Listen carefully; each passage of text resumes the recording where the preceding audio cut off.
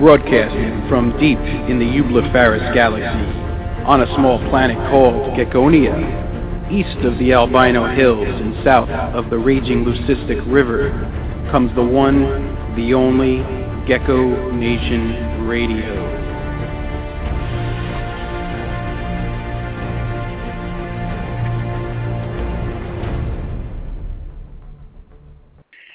Good evening, everybody, and welcome to another edition of Gecko Nation Radio. Today is May 18th, 2014, and I'm looking outside, and it's still light out at 8 p.m. on the East Coast, and it's a good feeling. Pretty sick of that winter. I'm glad it's over. Tonight we got a great guest. His name is Shawn Gray from Nightglow Reptiles, and Shawn's making a lot of noise out there. He's got some great projects, and he's been posting a lot of beautiful pictures of leopard geckos that he's working with, and he works with quite a bit of other species, too. He's got a pretty diverse collection. I've talked to Shawn several times during my late-night cleaning and feeding of my animals, and he and I are kind of kindred spirits in a sense where we are up late doing what we love, and when you're into this big time like we are, it doesn't matter what time of day it is. Your animals, if they need to be fed or cleaned, you have to do it. It's not like you can just let it go. They rely on us and depend on us, and he's definitely got the same good ethic about caring for his animals.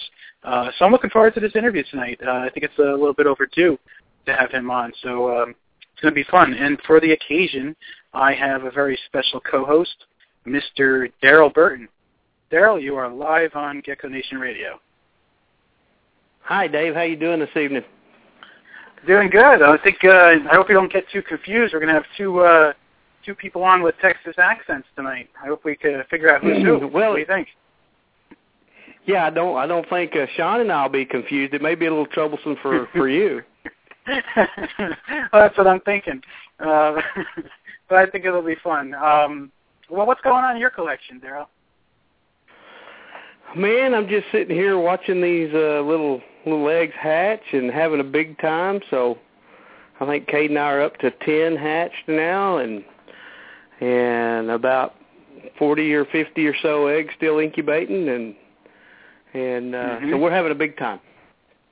I was telling you a little earlier that what did your wife say today? Which comment is that, Dave? about you being on the radio show. What did she say? Oh yeah, she said that she was going to have to talk to you because the stardom would be going to my head. Right, exactly. Well, I think you're a terrific co-host, and I think you're doing a great job with your geckos. And you can go ahead and tell her that your fate is sealed, that you are totally on the path to becoming a complete and total gecko addict, and there's no turning back for you. Oh, I think she realizes that. She's been around me long enough to realize that whenever I do something, I try to do it to the best of my ability. So she's used to it. You see? Well, that's cool. Well, it's good that you got that kind of support. Some people just don't have that. They have to do it all on their own, so to speak. So, you're lucky that way. Yeah, she's not a big reptile lover by any means. I mean, she still is totally opposed to snakes, but we're working on that. But the babies are sure getting her attention and melting the heart, so to speak. I think the babies are the key to getting her more interested in them. Well, that's cool. Yeah, well, she likes it. Well, I mean, who doesn't like a little baby leopard gecko? They're adorable, right? I mean, exactly. Yeah, she likes the little ones. She doesn't like the big ones. She doesn't like them to get big. We'll see maybe we can't stunt their growth, right? Or make hobbit-sized geckos. Maybe someday, right? Exactly. There you go. All right. Well, folks, tonight Shawn is going to be graciously giving us a prize for our nightly call contest raffle that we do. And the way the raffle works is to encourage everybody to call in with their questions and comments. We give it, we leave it up to the guest, usually if they'd like to give out a prize. And then tomorrow or the next day in the group Gecko Nation that accompanies the show, I usually post a video of where we randomly pick a name of someone that called in. So if you guys would like to be entered into the contest, give us a call tonight during the show, and I will take as many calls as we can during the time frame that we have. The call-in number is 646-478-5331. Again, it's 646-478-5331. And before we get further into the show, I must go ahead and give some airtime to our awesome sponsors. And folks, our sponsor plugs are sincere. These people are really that great. Check them out. Gecko Nation Radio is a David Fine Gecko's creation and production. You can visit the show's Facebook page at Gecko Nation Radio. I also have a great family-friendly group on Facebook called Gecko Nation. Apply for membership today. Gecko Nation Radio is sponsored by Ron Tremper is the biggest contributor to leopard gecko morph making, known worldwide for his amazing examples of living art.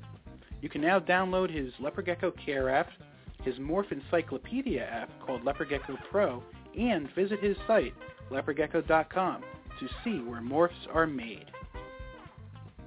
GiantLeopardGecko.com specializes in giant and supergiant leopard geckos with a focus on selectively bred, exceptional lines of many different morph combinations, including high-end African fattails and crested geckos. With over 17 years of experience in herpetoculture, Keith Kiggins brings you quality, integrity, and value. Check out GiantLeopardGecko.com on the web and on Facebook. Reptiles Express is the absolute best live animal shipping company with great low rates. Debbie is the queen of customer service and will make sure your precious cargo gets to where it needs to. They also have a wide array of shipping supplies from deli cups, snake bags, heat packs, and more.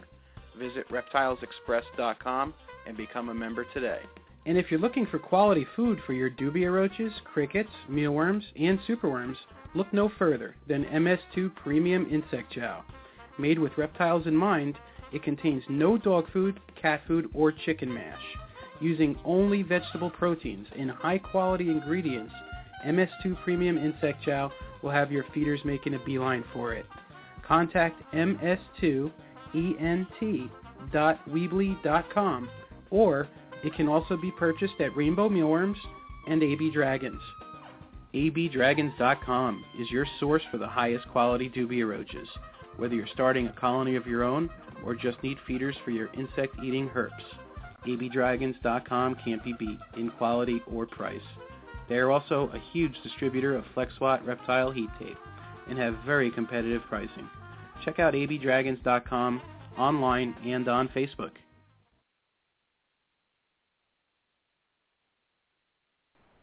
All right, folks, we are back, and one of the things that we do, if you're like us and you're really fascinated by geckos and reptiles, we try to find all these different outlets online to link with other people and learn and find out information about husbandry, morphs, history of these projects and whatnot. And there is one place in particular online that is just better than all the rest and is just totally awesome. What place is that, Daryl? You know it. What's that, Dave? I'm sorry. I was not paying attention, buddy. I am sorry. Where do we go? What's the name of that forum that we go to if we are completely hooked on geckos? Gecko forums, absolutely. I'm sorry. That's right. All right, check this out, folks. Go ahead, Daryl. Take a snooze if you need to. Did you know that since 2006, there's been a treasure trove of history and information on leopard geckos and other species? Well, Gecko Forums is the most extensive database of leopard gecko history on the web right now. Take a look and delve into the past, present, and future of this great community. The biggest contributors, breeders, and hobbyists have left their mark there.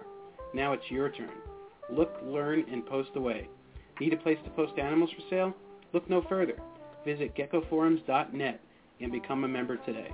Gecko Nation Radio is proud to be the official radio show associated with Gecko Forums. Herpentime Radio is my inspiration for GNR.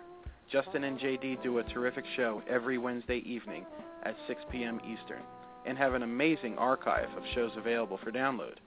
Visit them at blogtalkradio.com/herpentime and on Facebook. Yep, those Herpentine boys have been going strong for over 2 years now, right, Daryl? Yeah, and man, do they got it going on. I like listening to them as well. Yep, great guys. I started listening to them about a year ago, and ever since I saw what they were doing, and they invited me on their show, and after that, the rest is history. I started my own little radio career too, and we have a great camaraderie between us. Justin and JD are just great guys, and they got just a very easy, relaxed way about doing their show, and they kind of just they don't think too hard about it. It's very candid, and it just kind of flows. So I hope they keep going strong for another many years, as long as they can. That's for sure. But absolutely. I think we can jump right into our interview now. Steve is not going to do the news tonight because he's off. He's in the middle of a move, so he'll be back with us next week. But let's go ahead and bring on Shawn from Nightglow Reptiles. Shawn, you are live on Gecko Nation Radio. Hey guys, how you doing? Good. Great, Shawn. How are you? Doing good, guys.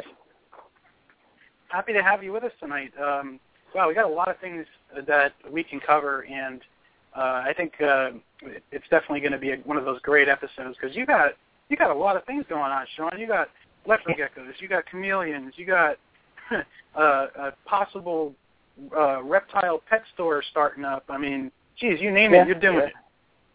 How do you find time for all this? You got to make time. I mean, honestly, if you're getting onto a scale like we are, and I have a good support system, and Daryl was mentioning that with his wife earlier, but my wife grew up in Missouri catching box turtles and things like that, so she didn't have a really broad reptile background, but and she wasn't too keen on the leopard gecko thought at first. But now she's in love with them. I mean, obviously you can see her post as well, and she names every gecko that we own, and she's still kind of iffy about the snakes. She's not a snake fan. We've been working on that for a while. It took us several years to get her to allow snakes in the house, and my kids are involved in it too. So I'm also lucky to have really good friends that are local, that are reptile enthusiasts and breeders now, and recently I had surgery, and I had so many people that were willing to come and help take care of everything, and it's a reptile community, but it's still kind of a reptile family, so it's nice to have people that can help you out when you need it. But you've got to be committed to it. I mean, it's something that you've got to do. Like, David and I said, we talk on the phone until 3, 4 o'clock in the morning sometimes, and, we're up cleaning and feeding, and, there's no rest for the wicked, so. No way. Dave, you're going to have to conference call us. All three of us are going to have to do that. That'd be a blast. Yeah, absolutely. Yeah, we can do I'm that. game for that. Dave and I have some great talks tonight. Oh yeah, and you know what? I talked with Daryl very late too, and we could definitely do conference calls. That's a good idea, actually. Shawn, I just got a good idea. I just had a good idea. You mentioned that you finally were able to get your wife to allow snakes in the house. Maybe you can give Daryl some pointers because he's not even there yet. So I was going to ask that question. Good deal. Well, I've got twin girls that are really cute, and whenever they start throwing crocodile tears her way, she kind of caves. So it started off with a little baby corn snake from Don Shores, and but one of my daughters is into the geckos now, and one is into the snakes, and the one that's into the snakes, she's taken in rescues herself. She researches the care. She's 11 years old now, so she's been doing this for a while. And there's your angle, Daryl. She knows what she's doing with them, and I trust her. And it's funny, friends of ours at Crossbone Corns, Laura and Adrian, they breed corn snakes and different snakes, and we're really good friends with them. And Laura's actually afraid of geckos and lizards, and she deals with vermin and ticks, and so we do kind of bets at every show. We're always next to each other. So Lori has to hold the snake for a few minutes, and Laura has to hold the lizard for a few minutes. So she's still not fond of the snakes, but we have a few in the house that are pets only, and as long as they don't get out and sneak up on her in the bed, I think she's okay. Yeah, that's kind of the only way I got to start keeping stuff again was my son. So we started off with a pixie frog, and then got a couple of tortoises, and then some tarantulas, and then slowly worked the geckos in. But she's still keeping her foot down on the snakes because Cade wants a pied ball python in the worst way. That's what he wants. Oh yeah, yeah. Well, he's got good taste. They're beautiful, but yeah, it's just the kids are a good angle, but my kids, like I said, they're really involved too. So, and that was part of it. When we started taking on pets, they had to have the commitment to actually research and care for them as well. So, and they've done a really good job. So. Well, I think she's worried because she knows that when I was in college, I had about 400 in a spare bedroom, and then she's seen the gecko collection grow to about 60 animals in not quite a year yet. So I think she's worried that if she lets me have one, that there'll be 100. Yeah, that's usually how it works with us too. It's hard for me to get one and not have something else to go with it. The plug and socket theory of if I've got a female or something, now I got to get a male. So. Exactly. I've stayed away from that. We bred hognose for a little while, and I've since moved on from that. So I've moved away from the breeding of the snakes. Now they're just pets. So. Mm-hmm. Well, Shawn, hey, I've got one question on you before we jump. Oh, go ahead. Go ahead, Dave. No, that's fine. Go ahead, Daryl. And then after that, Shawn, just tell us a little bit about Nyclo Reptiles and how you got started. Okay. So go ahead, Daryl. Okay, sure. Yeah, no, he's talking about hognose. Back in the day, back in the 80s, they were hard to keep if you didn't have toads. Yeah. Are they getting better as far as getting them on pinkies or something like that these days? Yeah, I mean, you can. A lot of people have learned how to scent, but I mean, most of the hognose that you see in the pet trade are all captive bred that have started on pinkies. So when we were back catching snakes growing up as kids, we were when they called them puff adders back then was what my grandparents called them. Right. We didn't know what they would eat. I mean, we would, but we had toads all over the place. So we just did what we could when we were younger. But now a lot of the pet trade, you're going to see a lot of, pretty much 90% of them are going to be are captive bred, and they're started on pinkies at a young age. So. They've probably never even seen or smelt the frog. And things come, with scenting and things like that. I actually have a friend here that does a reptile rescue, and he's gotten a couple of eastern hogs in recently. And I'm looking. I catch him toads now, and I'll send him the toads. So he's in Waco. So. Right. Yeah, I had one for a couple of years that I caught just north of Big Bend National Park, and I scented pinkies for that thing for 2 years. Never did get it to eat a pinky. Yeah, it's fed it hard. toads forever. Yep, and that's what they're stuck on.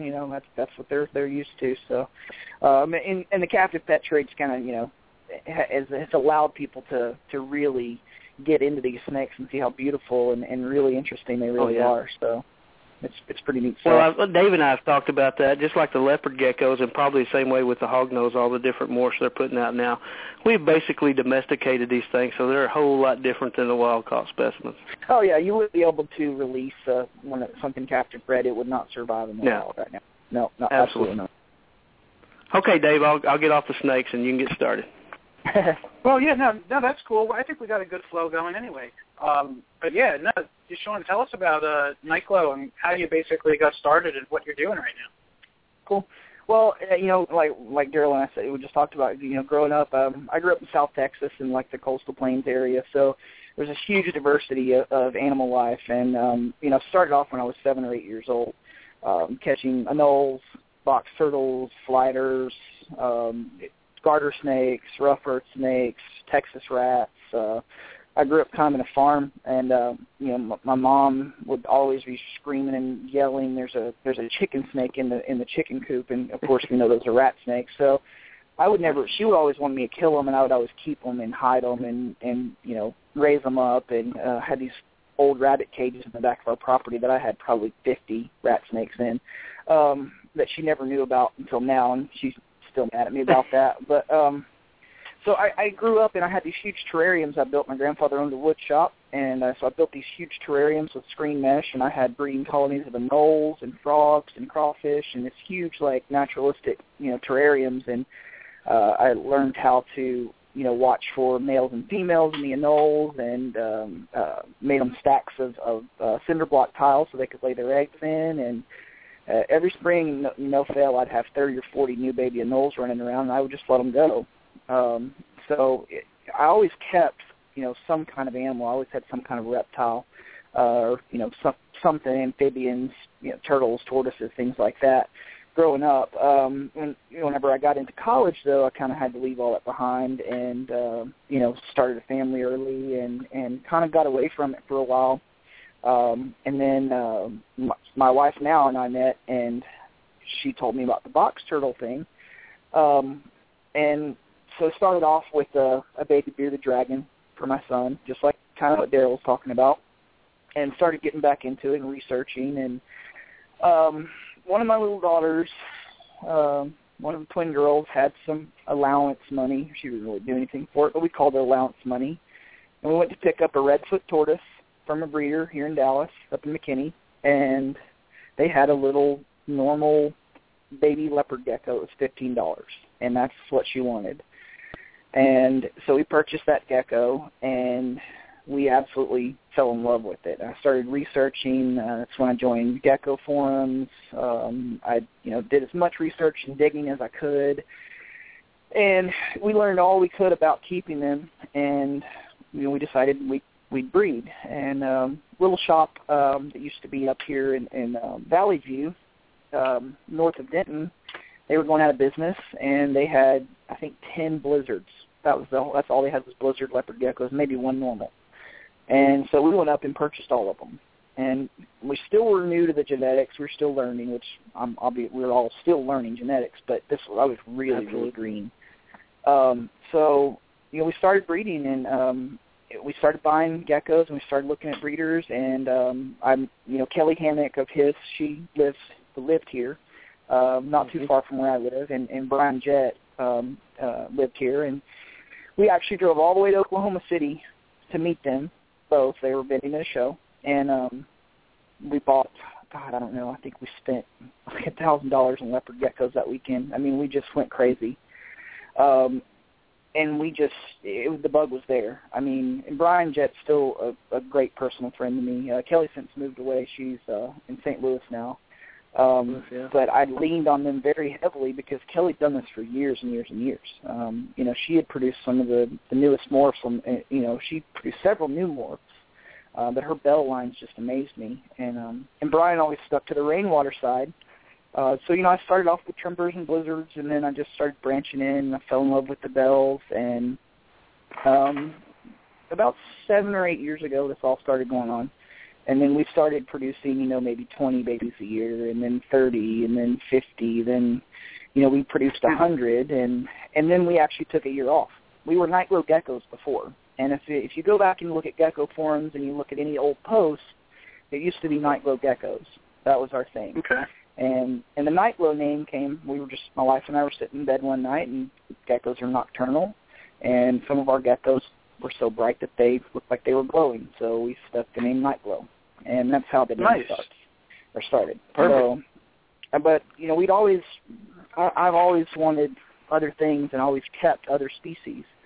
So it eventually got to the point where we were having people asking us, hey, can you do this, or hey, can you produce this, or hey, look at these chameleons, and my mind's racing, and so we've expanded into Nightglow reptiles. But the majority of everything and our passion is always going to be leopard geckos. So the Nightglow geckos moniker still sticks at some of the shows that we used to vend at. We'll go to those shows today, and they'll still give us our tags that say Nightglow geckos just because that's what they knew us as. So, but, one $15 normal gecko turned into nearly 500 now. We actually took a year off, actually. We took a year off a couple of years ago. We consolidated down. We sold a lot of our breeders, and we got down to like 20 or 30 geckos total. And a lot of that stock was from Eric at Oregon Gecko. And when Eric Bristow decided he wanted out, Lori and I purchased the rest of his animals, and that just fired us up even more. So we still have everything. You beat me to that by a couple of weeks, I think, too. I was looking at some of the stuff. Yeah, Eric and I we never really met, but we were kind of like you and I were kindred spirits, and we still talk on the phone. And he has his 3 pet geckos he's had, since he was a kid, basically, and that's all he has. But we were lucky enough to get some of the crazy projects that came from him, and it sparked some of the new stuff that you're seeing from us now. It's finally getting that point where we're producing, what he started, and we kept that legacy going. So it's a lot of fun. Let's talk about some of that kind of quick synopsis. Yeah, let's talk about especially the project I'm most interested in that you're working on from Eric. I think is the Halloween mask crosses, and you were telling me that you have some Halloweens that are crossed with the Afghana kid. And what else what do you have going on with the Halloween stuff? We have the Afghan Emerine crossed into the Halloween now too. And I know I just last night we got back from the show here, and I had 2 Afghan bold Halloween masks. I don't know if you saw those pictures. I posted them up yesterday. The babies, and they were the first. Yeah, I did. Those are just stunning to me. I just love that project so much. But Eric noticed something in the Afghan Emerine that kind of sparked an interest to cross it into different things, and that's like the mad scientist mentality that you and I talk about. That's kind of how I look at it, mad scientist / artist, But the Afghan and the Halloween and the bold makes just an intense contrast. The color is so bright. The bold markings they hold their saturation, and the bold marks are thick. They're heavy, and I love that look. And my wife is a snow person, so when we get snows out of that, she's even more ecstatic. So, with the Afghan Emerine, it does something to the pattern and the color that just looks different. And I don't want to really say too much, like I'm not 100% sure, but, David and I talked about this before. I can look at an Afghan Emerine that's het bell and an Afghan Emerine that's het trimper, and I can tell the difference. And it's taken me a while to get to that point, but I think there's something visually going on with the heterozygous gene in the bells, because the trimpers and the rainwaters look similar. So, it's something that we've been trying to progress, but our ultimate goal is to have basically, it may not happen, but a solid green and black gecko would just blow my mind, and that's what Eric was going for, right? If you look at Eric's website, you can kind of get the sense of where this is going. He's in Oregon, so he's an Oregon Ducks fan, and his logo, it's still on his website, it's still up. It's the lettering for the Oregon Ducks. It's OG, and green and black is his favorite combination. So the thinking was if we could get that emerine to stay and that color saturation to stay, and take the place of those whites and those yellows, that we could produce a green and black gecko, and we're getting very, very, very close. If any of you guys saw the snow emerine that I posted a couple of weeks ago, the body is almost solid green. It's got the black and white on the head and the tail, but the body is just green saturation, and that's where did you post this one, Shawn? I posted it on Gecko Nation too. I can post some more pictures later this evening on it. I'm gonna take a look at I saw that one. That one was really nice. Really nice. But Eric started this, and I didn't want to just start crossing whatever into it. I wanted to kind of keep that project going because I saw the potential in it. And in the next couple of years, I think it's going to pay off. It's something that's it's a passion of ours, and that would just be a stunning gecko in my mind. I can see it in my mind, and it's getting close. That's our goal. Great. Yeah, I'm the same way. I was lucky enough that I stumbled onto Dave, and of course Ron Trimper. I went to Ron's place last July, and was just amazed and in awe. And of course I took Cade, and it was like going to the zoo, looking at everything, and and then stumbled onto Dave, and then Dave turned me on to John for the wild types, and basically my first season, I'm just breeding everybody else's project and not trying to really do anything on my own yet. Trying to figure out how to do this crazy. Well, you've got a good support cast around you too. Like David's been doing this a while, and the Facebook group is really becoming its own entity where there's a lot of people on there that are educated and have been doing this a while, and they give good advice. But my only advice to you getting started is breed what you like. Don't breed what you think somebody's going to buy. Breed what turns you on. Breed what makes you happy. And that's most important. I'm lucky enough to be old enough to where back in the snake days in the 80s, that's me. I was fortunate enough to have that mentality going in. Yeah. So it helps a lot. There's lots of things. There's lots of stuff out there, but Yeah, you're right. You got to do what you love and love what you do. Exactly, and I did it. I started off the wrong way. Admittedly, I started off thinking, okay, this is what I'm going to do. I knew enough not to cross the albino line and things like that. But I started off thinking, okay, well, this is going to be cool. Let me just breed all these blizzards together. Well, I'm going to get blizzards. That's not what I want. So nothing against blizzards, but it just wasn't what I wanted. And then when I met, like I said, I met Brian and Kelly, and I saw the saturation and these colors and these bells and these radars and the tangs. And I remember back when our first gecko that we hatched was a normal, and it was an incubator that I put with a light bulb attached to a desk lamp with some cups and a little styrofoam cooler and a little digital crappy Petco thermostat. I mean, it was so rigged it was not even funny, but it was our first gecko, and I was excited about it, and then, absolutely. But when I saw these crazy colors, my ultimate goal when I first started breeding is I was going to produce a radar. That was my main goal, and it took me a while to get there, because I started after I decided, okay, this is what I want to do. Then I wanted to do it the hard way, which is probably not the best idea, but it was my idea. Is I want to start with hets. I'm just going to start with hets, and I'm going to make my own geckos. I'm going to start with a bunch of normals, and I'm going to breed them until I get what I want. And that still continues to this day. I mean, I only purchase geckos from a very small group of people if I do purchase. But I still like going back to the normal, just pure normal with the genes and crossing them and getting to that point. It makes it so much more worthwhile. You're talking about building incubators and stuff. Back in the 80s, we were just trying to keep snakes alive or lizards or whatever, and not really knowing how to breed them. And then the first incubator I ever built was made out of plywood lined with styrofoam, and used the old 1-inch water heat tape that you wrap water pipes with, and cut the thermostat out of it and hooked it up to a wafer. And I hatched out thousands of Burmese python eggs doing that. So you can do it if you want to. It's just you got to have the intestinal fortitude. Yeah, you do. Yeah. I only have one. Ones work the best. Do right. The homemade incubators work the best. Actually, that's what I was going to say. I only have one incubator that I didn't make myself, and that's the Reptibator. That's the first Reptibator I ever bought when they first hit the market, and I still have that one. But, and you guys saw it. I don't know if Daryl, if you saw it, but I posted a how-to on one of my incubators, and I did. I like doing it myself. It's more cost-effective for me, and I know I did it. So, it makes it a lot more fun for me. So I'm the same way. I've got a little mini monster that. Yeah, I've got a little mini monster cooler that I've converted, and I'm working on a 6-foot Dr. Pepper cooler right now. Yeah, that's probably what I'm going to be headed into next. Man, they're great.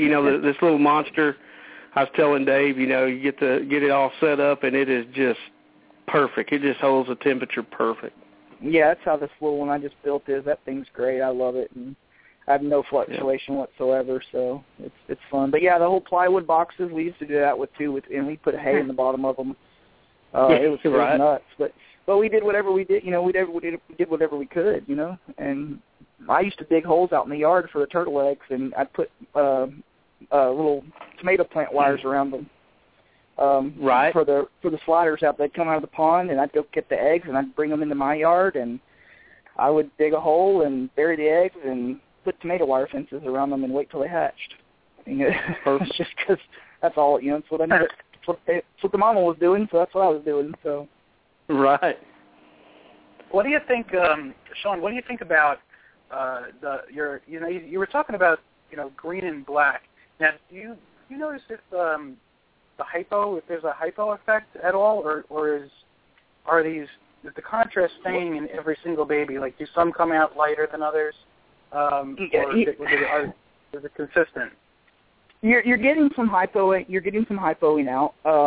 And like the one I did post, it's pretty much hypo. I mean, there's not much black on the body. And I think the way that Eric was thinking when he started this project, the Halloween mask, or maybe even the hyperxanthics, and we've considered that too. But those Halloween masks with the bold stripes and things like that, they keep that dark black saturation and don't usually hypo out. Depending on the strength of the genes, the bold stripe and things like that, they're all polygenic anyway. So by selecting the certain animal that has, some really thick, bold markings and going into the emerring, well, you're probably going to get a few hypos out of that. But that's the fun with line breeding and trying to get to that point is it's trial and error, and we're still erring, we're not trial part's there, but we're still not quite able to isolate what's going on really in those genes. We can all guess and think, okay, well, if I put these two together, what am I going to get? But we really don't know. We don't know as much as we think. Daryl's brain's ready to explode right now. Watch, he's going to jump in on this one. Go ahead, Daryl. Well, no, but yeah, you see what I mean? I mean, like, you can get some hypos, but if you give up, then what good is it? You've got to keep going. Yeah. And I set a clear goal in mind when I talked to Eric, and this is what I want to get to, and I'm going to do whatever I can to get there. And even if it takes 10 years, right? Yeah, I don't care if it takes 10 years. Yeah, don't care. Yeah, I mean, look at it. It took them 15 generations to make those black knights. I mean, you could spend. I bet you can do yours in about 5 years. Yeah, I mean, and it's already a well-started project too. I mean, Eric has some really good genes in his geckos, so I know that the genes are there. And we did produce a snow, a snow eclipse from that project, and there's a few babies in there that I haven't shown pictures of that have some really good promise in this project. So I don't show everything. If that makes sense. Right. Don't you also work on the? Yeah, exactly. Y'all have to keep your mad scientist stuff under wraps and keep it away from all of us. So I understand that. Well, you know what? It's honestly not even about that. There's a lot of people that they're naysayers and want to stir up drama and things like that. And I'm not about that at all. I'm all about positivity of doing this. So I'd hate to come on and say something like, hey, I'm working towards this project, and then have a bunch of people tell me, oh, you're crazy. And it may add fuel to my fire, because if somebody tells me I'm crazy, I'm just going to work twice as hard. But I know the genes are there. You can't look at a gecko with orange or lavender or those bright, almost red colors and not see that there's potential in some crazy combinations. The colors are there. I mean, they're in the genes. Just unlocking them and isolating them is what we're working for. Yeah, and that's the thing that I see with. Yeah, no, that's kind of. I was just going to say that's what's so great about this is the fact that, like you were saying, you guys out there that are listening, you got to pick something that you like and that, that definitely motivates you. And, for instance, this project of his vision and all his enthusiasm and energy is going into it. So he has a really good chance of succeeding. It may take him 5 years or more, but, if you have the drive and if you know what you're doing and you have a vision for these geckos evolve and almost do what you want. Wouldn't you say so, Shawn, after, you really get the hang of this? Yeah. Yeah. I mean, and it's good, ask questions. Don't be afraid to ask questions. But if you look, okay, and David, this kind of goes to the artistic side that we were talking about. If you look at a color wheel, anybody that has been in art class, look at the color wheel. You've got red, blue, and yellow in the color wheel. Well, you've got lavender in geckos. Yep. You've got orange in geckos. So you've got red and yellow. And if you've got the lavender, then you've got the red and the blue. So you've got emerald, you've got the green, so it's there. So it's not about if they exist. They do exist. The colors are there. I know that Rebecca Hassler, amazing geckos. But her Extreme Lavender project, oh, yeah, she's so great. Her Extreme Lavender project blows my mind. That's something that shows you the potential. It's not even unlocked yet. She's just scratching the surface with that project. And I think she's really going to be on the cutting edge of doing an all-lavender gecko. And you're going to see it. But those colors overlap. And if you get those colors to overlap, you're going to get different shades. So it's not impossible. It's not impossible. I think that's key too. I think it's key. You have to have the vision. You've got to be able, like you say, you've got to be able to vision it, and then you've got to work towards your goal and stay focused.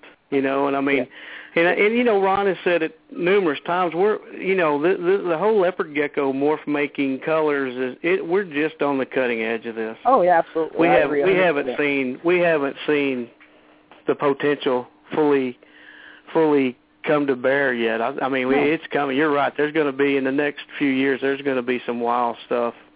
Oh, I mean, you're already seeing it, but it's going to get better and better and better.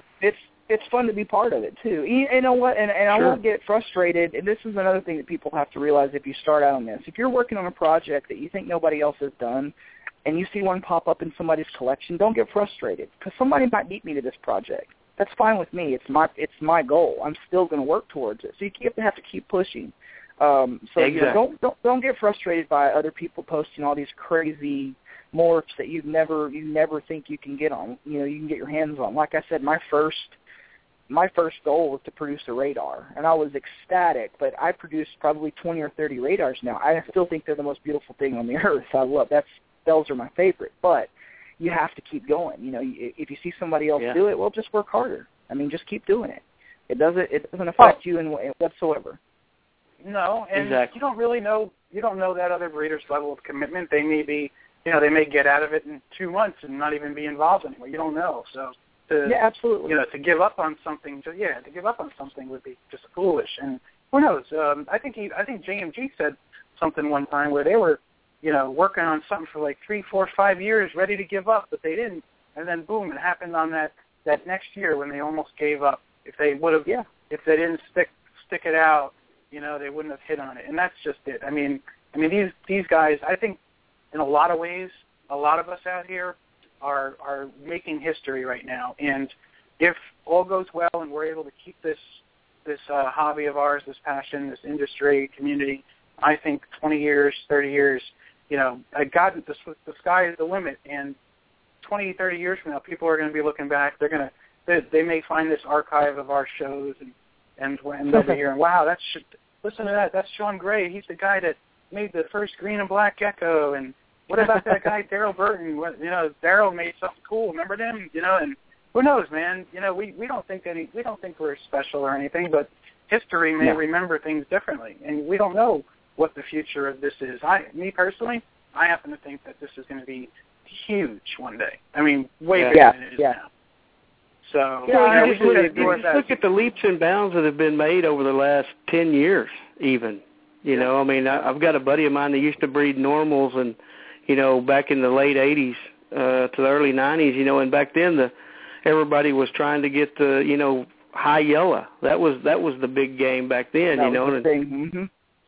And he came to my place a couple of weeks ago and was just looking at the few geckos I've got, and he says, "Man, I am just amazed," because he doesn't breed them anymore. He said, "I'm just amazed at all the stuff that's out there." And his big thing is, I showed him a super giant sun glow that I got from Ron. That's pretty good size, and then a Murphy's patternless that's 115 grams, 110, 15 grams. And he's like, "Wow, now that's a gecko." Because, back then, they're talking, 50, 60 grams was as big as they had, maybe Absolutely. 70. Yeah. No, you're right. You're right. Really you were dead on when you said we're on the cutting edge of this, and we're right on the edge. And David and I also mentioned this the other night. We talked about it a little bit. There's nothing to say there might not be another albino strain pop out from something. I hope not. I know. I hope not either. But it's a possibility. It's going to take a couple of years or 3 years to prove it. That it's actually there. And you're going to have people that are disagreeing with it. But we don't know. That's the thing is, we haven't decoded the entire leopard gecko genome. Exactly. So we don't know. Dave and I have talked about this. It's all a numbers game. The more people are breeding geckos, the more eggs are hatched every year, the better your odds of cracking something new. I mean, the one that's coming, and I think, and it may be this year, maybe 10 years from now, but we're going to get a true melanistic gecko. And that is going to be the game changer, is what my prediction is. If we ever do get a true melanistic, that'll be the game changer for sure. I think so, too. Yeah, I think a true melanistic would be something that would be, and, with what's come out prior, you're going to have some doubters. But to prove it out to be a true melanistic leopard gecko, it would be a big thing. Yeah, if you think about just just the crosses that are running through my head right now. See, mad scientists kicking in, like, I mean, there's so much. Well, look what it did in the corn. Look what it did in the corn snake game. When they got the melanistic, come out. I mean, it just changes everything. Yeah. It just throws another wrinkle in everything that's already out there. It throws one more wrinkle. Yeah, that's what makes it so fun. I mean, that's the fun that people miss out on, I think, when they give up on stuff like this. And what hatches out of the egg next is exciting to me. Is when I first hatched that first normal gecko. Every single day I see a little head tipping out, and that's probably why you see so many pictures. And I apologize for that, but it's that exciting to me to this very day, and it will continue to be that way. Now, we also have to, I mean, I'm lucky enough to have my kids involved in it. I don't push them into it, but they're involved in it. So they're the future of what I'm doing. And that's a legacy that I want to leave them. I mean, I want them, to learn about the genetics and the scientific side of it and actually have the passion that I do for it. And I'm lucky enough that they actually love to do this. They do the shows with me. They will tell you how to take care of a leopard gecko probably better than I can, sitting at a table. If you're a customer that comes to our table, they really can, and it's because they actually do it and they know how to do it. It's not like I make them do it, but they're that enthused about it and that interested in it and ask questions, and they know the morphs and the genes, and it's fun, and it's family time too. So it's a hobby that I enjoy, and my wife enjoys, my kids enjoy. It's something we get to do together. It's like I said, it's fun. That's the biggest keyword that I can tell you. For anybody that's listening that wants to get into breeding leopard geckos, if it's a job to you, if it's a chore, it's probably not the best thing for you. Yeah, that's a key right there. I mean, to do this on any kind of significant scale, you really seriously have to love it. It's got to be in your blood. I mean, seriously. Absolutely. I mean, yeah. I mean, we're up late. We're up really late doing what we have to do, and we still got to do everything else that life entails too. So it is a double job. It's a double full-time job in so many ways. Shawn, we talked about on the phone. Well, we talk about so much stuff, but I want to talk a little bit about husbandry tonight with you too. Some of the ways that you care for things. But before we do get into that, I want to just remind everybody that tonight we're going to be taking your phone calls with Shawn. I see some callers in the queue. The call-in number is 646-478-5331. Again, it's 646-478-5331. And, Shawn, what did you want to give to our raffle tonight for a caller? We're going to give free shipping on any purchase of any amount of geckos. If you want to order 1 or 50, free shipping. And for any purchase, we'll also throw in 1,000 medium lateralis roaches. Then if you want to order roaches, you can go to our website to order the roaches as well at nightglowfeeders.com. Okay, well, I think let's go ahead and take Don't let Brooke call in. Don't what? What she now? Always wins. Don't let Brooke call in. She always wins. I can't. Not really, Brooke. I'm just playing. She's in the chat room. Yeah, she has gotten lucky quite a few times, and trust me, folks, I do not rig the random thing picker. It's all random. She's just very lucky. But that's good. We're going to take a caller that's been on the longest, and I believe that is one of our loyal callers. That's Elsa. Elsa, you are live on Gecko Nation Radio. Hi, everybody. How you doing? Hi, Elsa. How are you doing? Hey, I was delighted that you are into blue-tongued skinks, too. Tell me about blue-tongued skinks and how you take care of them, opposed to maybe leopard geckos or crested geckos, or. Yeah, you hit a good nerve on the blue-tongued skinks. They're one of my next loves. The blue-tongued skinks are, if any of you guys follow us, we've recently started breeding them over the past few years. They're pretty large lizards, so our enclosures are a minimum of 6 foot by 4 foot. We use a combination of shredded aspen and peat moss mix so that they can burrow. They need UV light, so we have mercury vapor bulbs on one end, a basking spot in between 90 to 100 and 110 degrees on the hot side. And to keep that hot side or that basking spot warm, we use ceramic tiles underneath the basking light, and they love to lay on that and bask. They're omnivorous, so they'll eat pretty much anything you give them. We do supplement with a lot of greens and vegetables, squash, things like that. You don't want to feed them anything too acidic. Nothing like citrus or acidic berries or anything like that. We feed frozen thawed mice sometimes, every once in a while, as a treat mainly. But ground turkey is probably one of the main staples that people will feed their blue tongues, and they love hard-boiled eggs. It's like one of their favorite things. So hard-boiled egg with ground turkey, that's like a premium meal for them with some nice leafy greens in there. They're in heaven. And we handle them constantly. I mean, they're big. I've seen videos of people walking up to these things in the wild and just picking them up, and they're like a pet. So they're a lot of fun. They're really long-lived too. And we only produced 3 babies last year. We'll hopefully have babies dropping very, very soon. Both of my girls are very, very anxious and rather aggressive at me right now. They're not too happy with their swollenness, but care's pretty easy.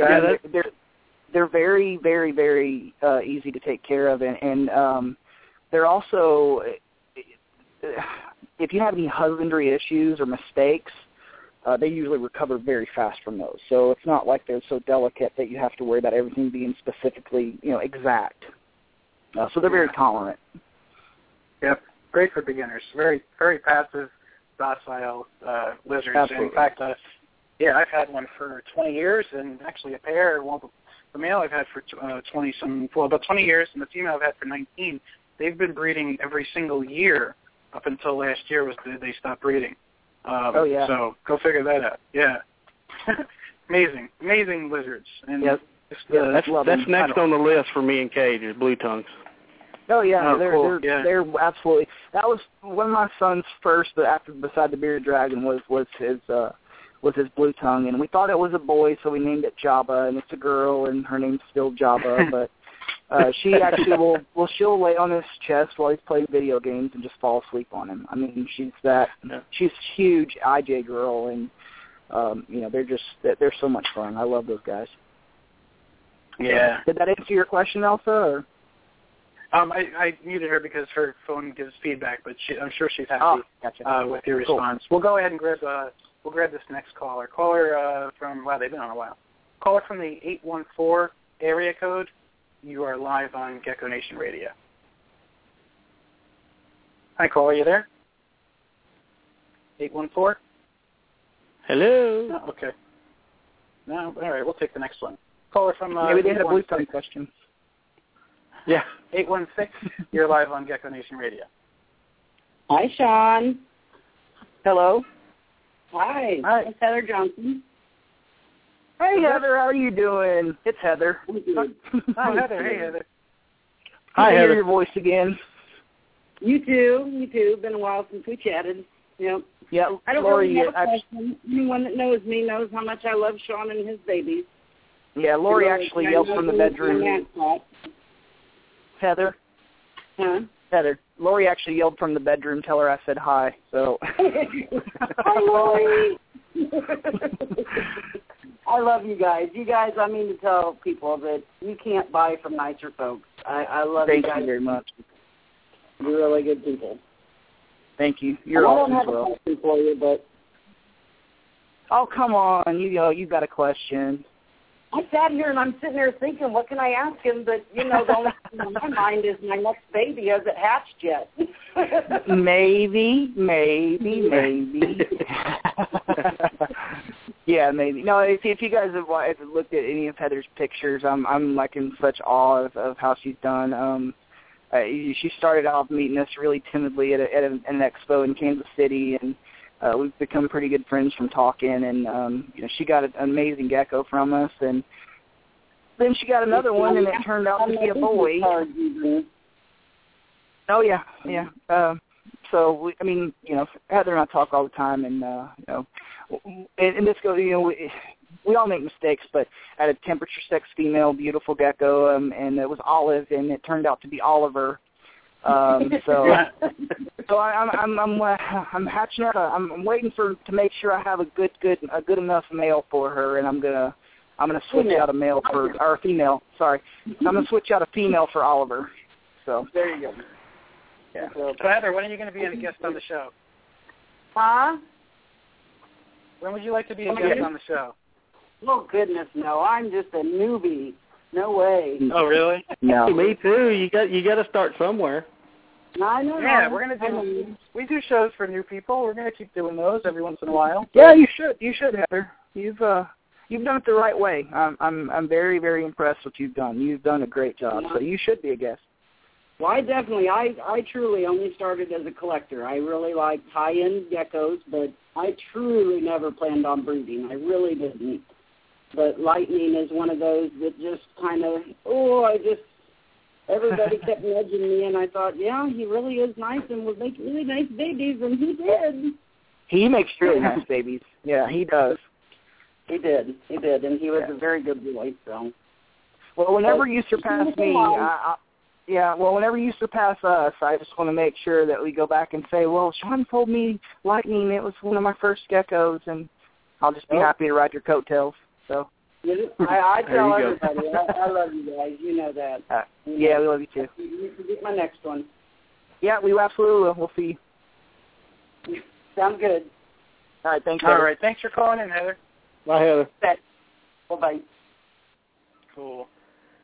All right. Yeah, that's funny. That's funny what? You say that, Shawn. I was talking to Dave last night, and he had sent me a couple of Exanthics and Hyperexanthics, and one of them's Eclipse, and man, she's turned out really, really nice. And I told him, I said, yeah, look at her, she's ovulating. So I throw her in with the male, and there's just no activity, not interested in nothing. And I think, well, so I'm cleaning cages, and watching it, nothing. So I finally take her out, put her back in hers, and take him and put him in a container and weigh him, and I'm cleaning this cage.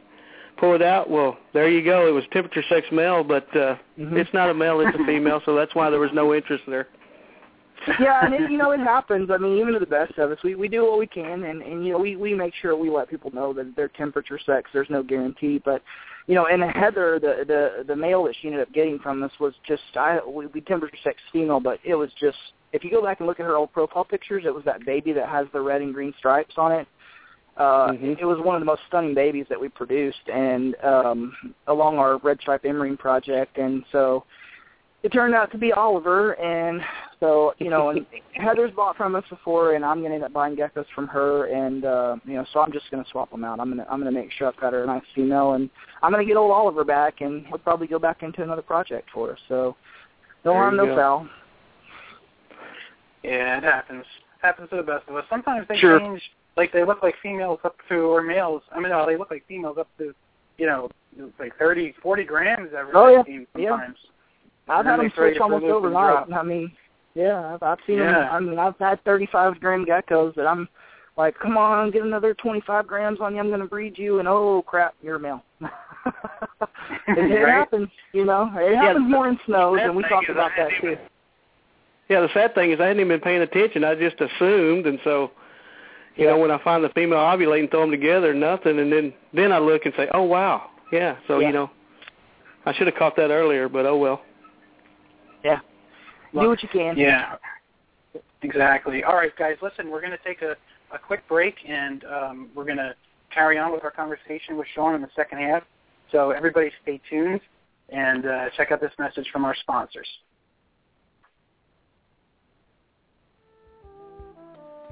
Gecko Nation Radio is a David Fine Geckos creation and production. You can visit the show's Facebook page at Gecko Nation Radio. I also have a great family-friendly group on Facebook called Gecko Nation. Apply for membership today. Gecko Nation Radio is sponsored by Ohio Gecko is famous for amazing tangerines, snows, and other very unique leopard gecko projects. Thad also has some incredible fat-tail morphs available from stingers to starbursts. Visit him online at ohiogecko.com and at expos in the Northeast. He is also the owner of geckoforums.net. Dale's Bearded Dragons is your one-stop source for any reptile supply products that you may need. from Exoterra, Zoomed, Rapashi, Repcal, Fluker, and much, much more. And all at 20 to 50% cheaper than your local pet store or big chain pet store. They are also the biggest reptile supply distributor at most of the Northeast expos. Contact them directly online at dalesbeardeddragons.com or message me on Facebook and I'll put you in touch with the owner. Supreme Gecko is a great source for crested geckos, day geckos, and other species, including micro geckos. Wally Kern is a top-notch breeder and gecko enthusiast. Visit supremegecko.com for his available animals and supplies. Gecko Boa Reptiles is your source for the highest quality leopard gecko morphs and wild types, from white and yellows to radars, amazing tremper morphs, and rare subspecies. John is a world-class breeder and extremely knowledgeable. If you're looking for something truly special in geckos, contact John Scarborough at geckoboa.com and on Facebook. Rainbow Mealworms is the largest worm grower in the world and selling to the public since 1956. If you need the highest quality mealworms, superworms, and crickets for your pets, contact them at www.rainbowmealworms.net. Okay, everybody, and I want to remind everyone that 3 of our sponsors have standing promotional codes for great discounts on their products right now. Number one, abdragons.com has a code GECKO, all in caps. That's going to give you 5% off your order, and they have Doobie Roaches and FlexLot. So if you guys need any of that, use that code GECKO. It's good all the time. Also, Rainbow Mealworms is giving a 30% off discount till the end of May. And it's good for your mealworms and superworms. And you could use the code for 2 orders. All right. The code is Gecko Nation, all in caps. And feel free to go to their site, rainbowmealworms.net, and order your worms for your geckos. And last but not least, Reptiles Express is giving 10% off any order over $40. And that is good, I believe, until the end of May as well. Use the code GeckoNation10, okay, all in caps, and you're going to get a great deal on supplies or on one of your shipments. All right? And I just want to thank all of our sponsors for what they do for the community. And it's just a lot of good stuff going on, a lot of camaraderie, a lot of help, and I don't know. It's just awesome. Great people and great businesses. I'm so happy to have these particular sponsors especially on board with the show. All right, so we're going to go ahead and bring back my co-host Darryl and Shawn. Now, Shawn, in the second half tonight, we have a bunch of more callers lined up, so I'm thinking, why don't we start with some calls and then transition into some of our other topics? Absolutely. Right. Cool with me. Cool. Okay, I'm going to grab the next one that's been on the longest here. Caller from the 530 area code. You're live on Gecko Nation Radio. Well, hey, Gecko Nation Radio. Darryl, Dave, Shawn. How's things going? Doing good. Good. Yeah, I just wanted to add to the last caller up, Heather. God, she's producing some nice stuff. First year breeder. She's got an eye. She's a natural. Yeah, she's doing a really good job. Yeah, that's where I started seeing your stuff, Shawn. Was she started posting it? It's like, oh man, right on. So that's I just wanted really nice stuff to add that in there. She's done it right, and she bypassed all of the stuff that I was through earlier on with just trying to breed and not knowing what I wanted to breed. She knows exactly what she wants to do, and she works really hard at it. And she's become a valuable resource for other people that are just starting already. She is a natural. You nailed it. Yeah. And you couldn't meet a nicer person. I mean, when we first met her, it was kind of shaky. She was very, she didn't know us and was kind of hesitant about purchasing from us, but we guarantee all of our animals, and like I said, we became friends after a while. So, but yeah, she's got a great eye. She knows exactly what she's doing, and she does a good job of it. So, and she's not afraid to ask questions either, and I like that. So. Yeah, no, that's good. Hey, that she's got a good Facebook presence too. Yeah, definitely. The black and green emerine thing you're going for. That sounds really interesting.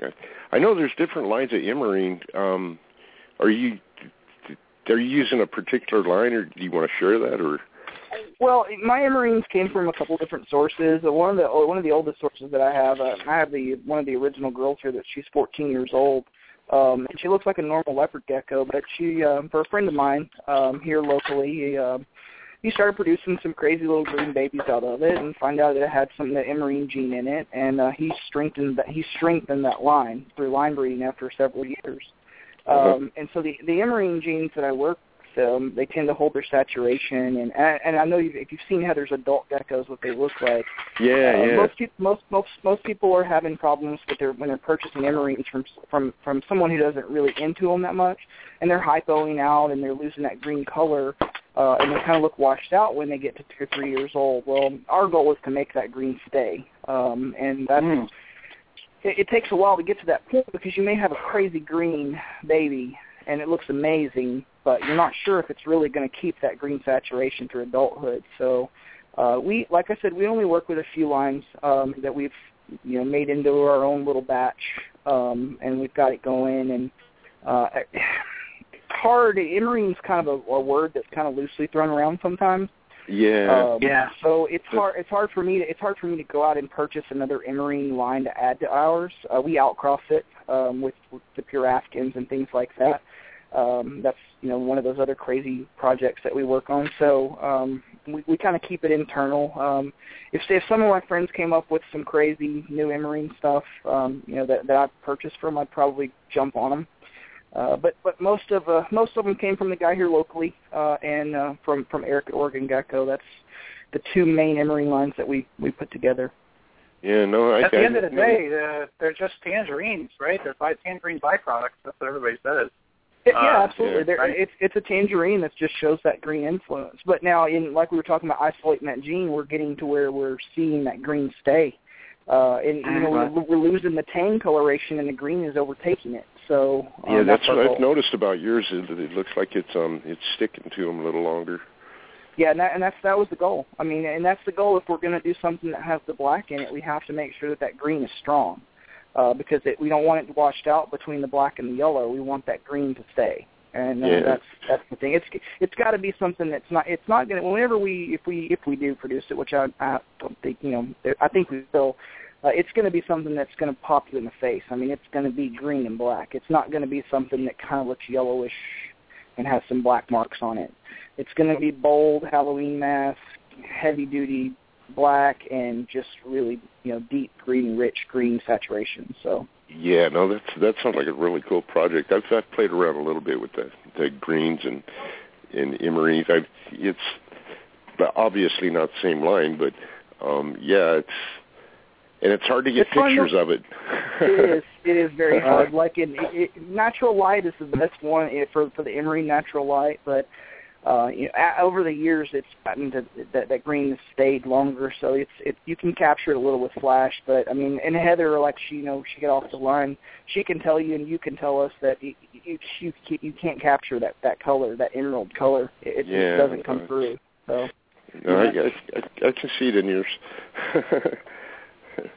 I can recognize it, see it through, and I know it's got to look way better in person. But the emerine's fun to work with. It is a lot of fun, and like I said, it's kind of thrown around loosely still. But there's people that actually keep those emerine lines, intact, and then we're hoping to be one of those people. I think it's something that needs to be preserved. I don't think it should be washed out. Sure. There's too many projects out there that have been thrown around like that have been washed out. I'm seeing a lot of that with bloods. A lot of these bloods that have, I remember bloods were deep maroon and crazy contrast, and I loved them. And it's being outcrossed a little too much in my mind. There's line people don't realize that. People are breeding bloods to non-bloods and then calling the babies full bloods, and you got to breed blood to blood to keep that going, and they're not doing it. They don't understand how the gene works. Exactly. You see that with emerine too, where I have two major separate lines of emerine, and my outcrossing is if I produce 4 or 5 generations, well, then I can take those 4 or 5 generations from those 2 separate lines and cross those together. I'm still keeping the emerine gene there, but I'm introducing new blood. I'm not inbreeding like that. So Parallel lines. Exactly, parallel lines, and that's what a lot of people don't see when you're working with these projects for so long. Is you've got to keep it really, really close knit. I mean, you've got to keep those genes there. You can pair it with one gecko, and you can wash the whole thing out. And that's the fun and the frustration of it. So, yeah, right. And something else new. Yeah, when you're dealing with the polygenetics, you gotta keep it tight. Yeah, that's for absolutely. sure. Yeah, I've noticed that with tangerines.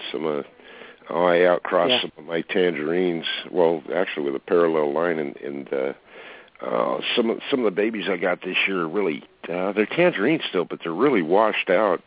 They're not the deep red anymore. But I didn't want to go another generation without I don't know, introducing new blood. Outcross. Outcrossing. Yep. Exactly. So I know next year they'll be better. Yeah, absolutely, and that's and see, you know that you didn't give up on it. They're washed out this year. You're going to keep going. You'll probably produce some crazy, amazing, blow your retinas out orange next year. You know? Oh yeah. That's why we breed leopard geckos. I mean, you know, that's fun. And there's always next year. In it too deep to back out narrow. There you go. You know. Yep. Crazy. Not to change the subject, Jeff, but are you close to all the fires up there, or you far enough away from? No, that's all Southern California. I'm way up north here.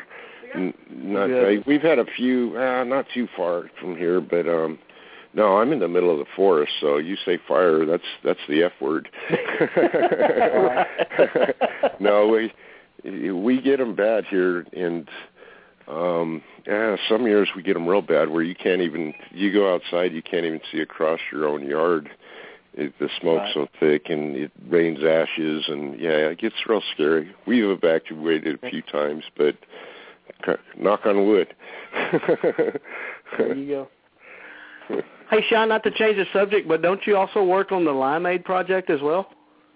Yeah, the limeade actually, it's not, and I have to clear this up, it's not a new morph or anything like that. A friend of mine here that started producing the limeades, it's from that same emerine line, and he started getting some really hypo emerines, and when he crossed it with the snow, he started seeing something different in it. So we took that project as well and ran with it, and so that's part of that project is going into what Eric started. So that's where it's coincidental that I happen to be on both ends of those two projects, and putting them together has produced some crazy results. So I think we're closer than we were last year already to getting that. But the limeade is basically, honestly, it's like a hypo snow emerine, where you're getting less and less of the yellow, and you're getting more of the green in the green and the white. In the snow line, the black speckles from the snow, but you're not getting that. It's not changing the yellow. It's keeping that green color, and so that's what he called a limeade when he started hatching them out. So it's kind of just a nickname, honestly. I'm not one to come out and say this is what it is, and I've been working on stuff for a while on those lines, and honestly, I could probably come out and say this is not lino gecko, but I mean it's really not. It's still genetically that's what the morph is. So that's just the nickname we gave it. So, but that's what the limeade is. And Landon Smith works with a few of them too. He got his from the same guy, from Matt, and not Matt Barron, Matt Kaplinski here in Dallas, and so it's something we're continuing. We figured we had that line and Eric's, and we're going to join them together, and we're going to try to make something crazy. So, but keep me in mind on those. I'm definitely interested in the limeades. I sent you a post early on about that. Yeah, I'll be posting more pictures as they come out, and we'll probably actually release some of that line later on this year. We're kind of being stingy with our geckos this year because we have so many that we want to hold back, and I know I need to move some, but I've got so many crazy projects that I'm holding on to a few things here and there. It's hard to do, huh? Oh, it's hard. It's so hard real. to choose hard. what to let go because you'll you don't know if you produce another one like that. You want to, I don't know. No, they're all mine. You can't have them. I've cursed myself several times before for selling a gecko that looked okay as a baby, and then people send me pictures because I always love to get updates from customers, and I get these from Heather when Heather first sent me the picture of Lightning. Whenever he started showing his true colors, I was like, dang it, what did I do? But it couldn't have gone to a better person. I mean, honestly. So that's the kind of stuff that it's you're like, crap. I should have held on to that, but I've always got more. I've always got more eggs cooking. I've always got a lot more in that project. So I did that to Dave, didn't I, Dave? I talked you out of that one Infinity Project female, and after she grew up a little bit and put some weight on, I sent him a picture. He said, "Oh my gosh, why did I sell that one?" Give me that. I do that all the time. I get that too. I'll get younger geckos from somebody. I'll get something from Brian or something, and I'll show him a picture a few months later, and he's just like, "I'm so stupid. I should have never given you that gecko." And I'm like, "Yeah, I'll give you some babies. Work this in." But no, the limeade thing was a good question because I don't mean to try to mislead anybody, but I'm trying to figure out exactly what it is, what to really call it. I mean, it's still right. It's basically an emerine, but it's losing the tang influence.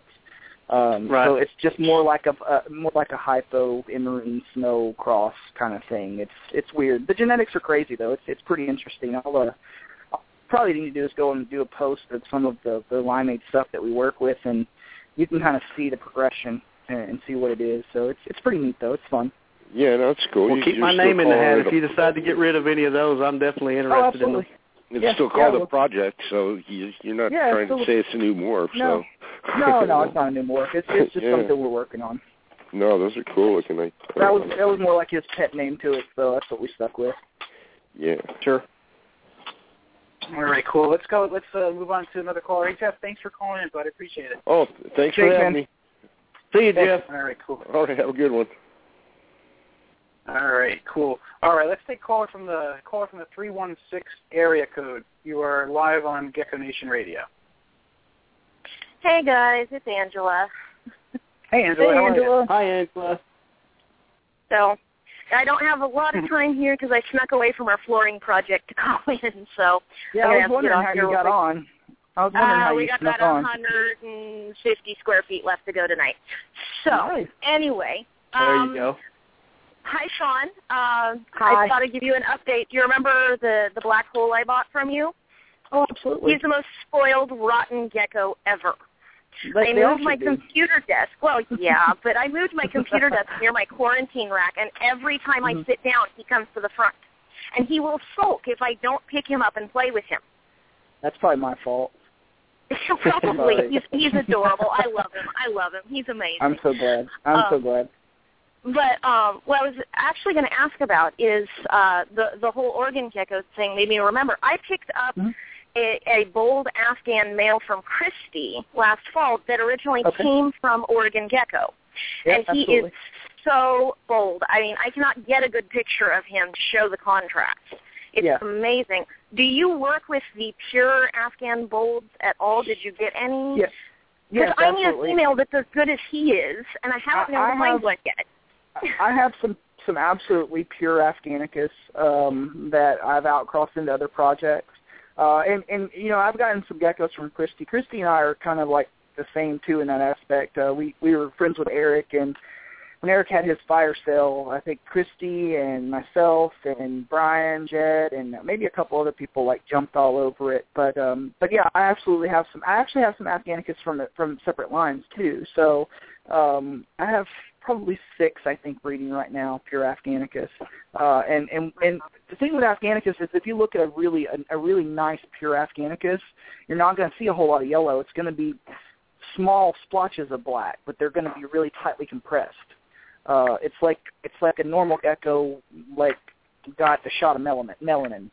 But if you're looking for that Afghan bold stuff, like the Afghan Halloween bolds that we hatched, those were from 2 separate lines that we bred 4 years ago to produce the Afghan bolds, and then we crossed those back into pure Afghans to make sure that there was that much Afghan blood in it, and we've kept going back and forth to get to that point. So yeah, some of those will be available for sure. Okay, I might have to send you a picture. This male, he's spectacular. I just got the first baby out of him like just the other day, and it's this fully striped, dark little thing. He's adorable. So I love him.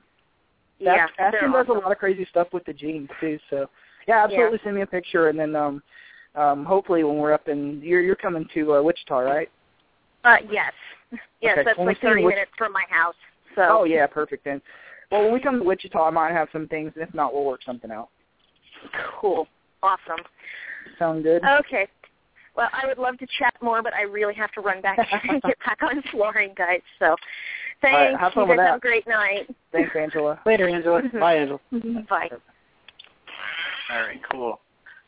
All right, folks, and we can take more calls. So if you guys want to call in, again, the number is 646-478-5331.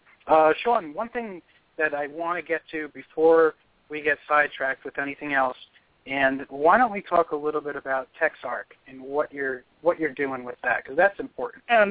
Yeah, I'm glad you brought that up, actually. So everybody is fully aware of what USARC is, and what USARC does is on a federal level, they try to protect our rights as reptile keepers. And it's great. USARC is great. We support it. We're actually going to start donating portions of our feeders from money raised for that to USARC. We help with the fundraisers for US. Actually, I'm wearing a USARC shirt right now. I didn't realize that, but it's for the greater good of the herp community. And what Texas has done is we have so many different areas here that are not on the same page. On a federal level, the laws are pretty cut and dry. But in Texas, it's down to a city, state, local level. And so what we're doing is we're going after those regulations on that local level to try to fight some of these bans. And I've told David this before, but I live in an area called Hickory Creek, and I'm on Lake Louisville here, but 2 blocks away is Lake Dallas, city limits, and you can't have a leopard gecko there. You can't have anything that's non-native in that town. Yeah, absolutely, because each city makes their own laws. Yeah, each city in Texas makes their own laws regarding their city or city ordinance in regards to reptiles. And it's just been in the past few years that these have started showing up on these municipal codes. So we stay abreast of all these and kind of watch these areas. But I can go next door, 2 blocks down or whatever, and I can own a rattlesnake and a coral snake and, venomous snakes that are native. But I can't keep anything that's non-native at all. Nothing. So when the shop idea came up, and we've been working on this for a couple of years, there's a prime location right here. It's close to the house, highway frontage. It was great. No. And it didn't say in the city ordinance what the actual laws were pertaining to reptiles. It just said no dangerous animals, including like wolves and lions and things like that. But when I go to the city hall to ask for the permit for the certificate of occupancy, I get shot down. And this happened to Wilson County, and this is how TexArc started. In Wilson County, there was an entire county decided they were going to ban all snakes that were non-native. And I don't know if any of you guys know Jason Royer from Royer Reptiles. He lives in Wilson County, and he is one of the nicest guys you'll ever meet. But amazing collection of ball pythons and boas and other reptiles. He's a reptile enthusiast, but his main passion is ball pythons. Well, they actually hired an attorney and went and fought it and won, got the ban overturned. So now that we realize this is what we need to do to fight these laws, TexArc has been formed, and actually our own Ron Trimper is on the board. He is our board member that helps with the captive all the captive breeders. So he represents us as captive breeders. Jason is the president. We have Ron Trimper. We have several extremely well-known and high-ranking vets on the board. A lot of people that are in that do these educational expos and shows. Adrian and Laura from Crossbone Corns. They're both teachers. They both have their masters, and they are on the board as well. And so the thing is to break it down to that local level, to fight these bans, to fight these laws that could infringe on our rights to keep these animals. And we just try to spread the word to people to let them know that there are organizations like this, and hopefully the other states will start taking that and and running with it. We might see some more branches pretty soon in Oklahoma and Arkansas and Louisiana starting up as well. But the legislation thing and the ordinances is so tight here that there's not anyone to police it. And so this is what Texark has done. They put together, a great board that know what they're talking about, and we know how to fight these laws now. And we're going to start fighting. We're going to start going after these laws and getting them overturned. And if it's happening in Florida, and Florida's not doing anything about it, and it's going to infringe on a lot more than just the big snakes in Florida pretty soon.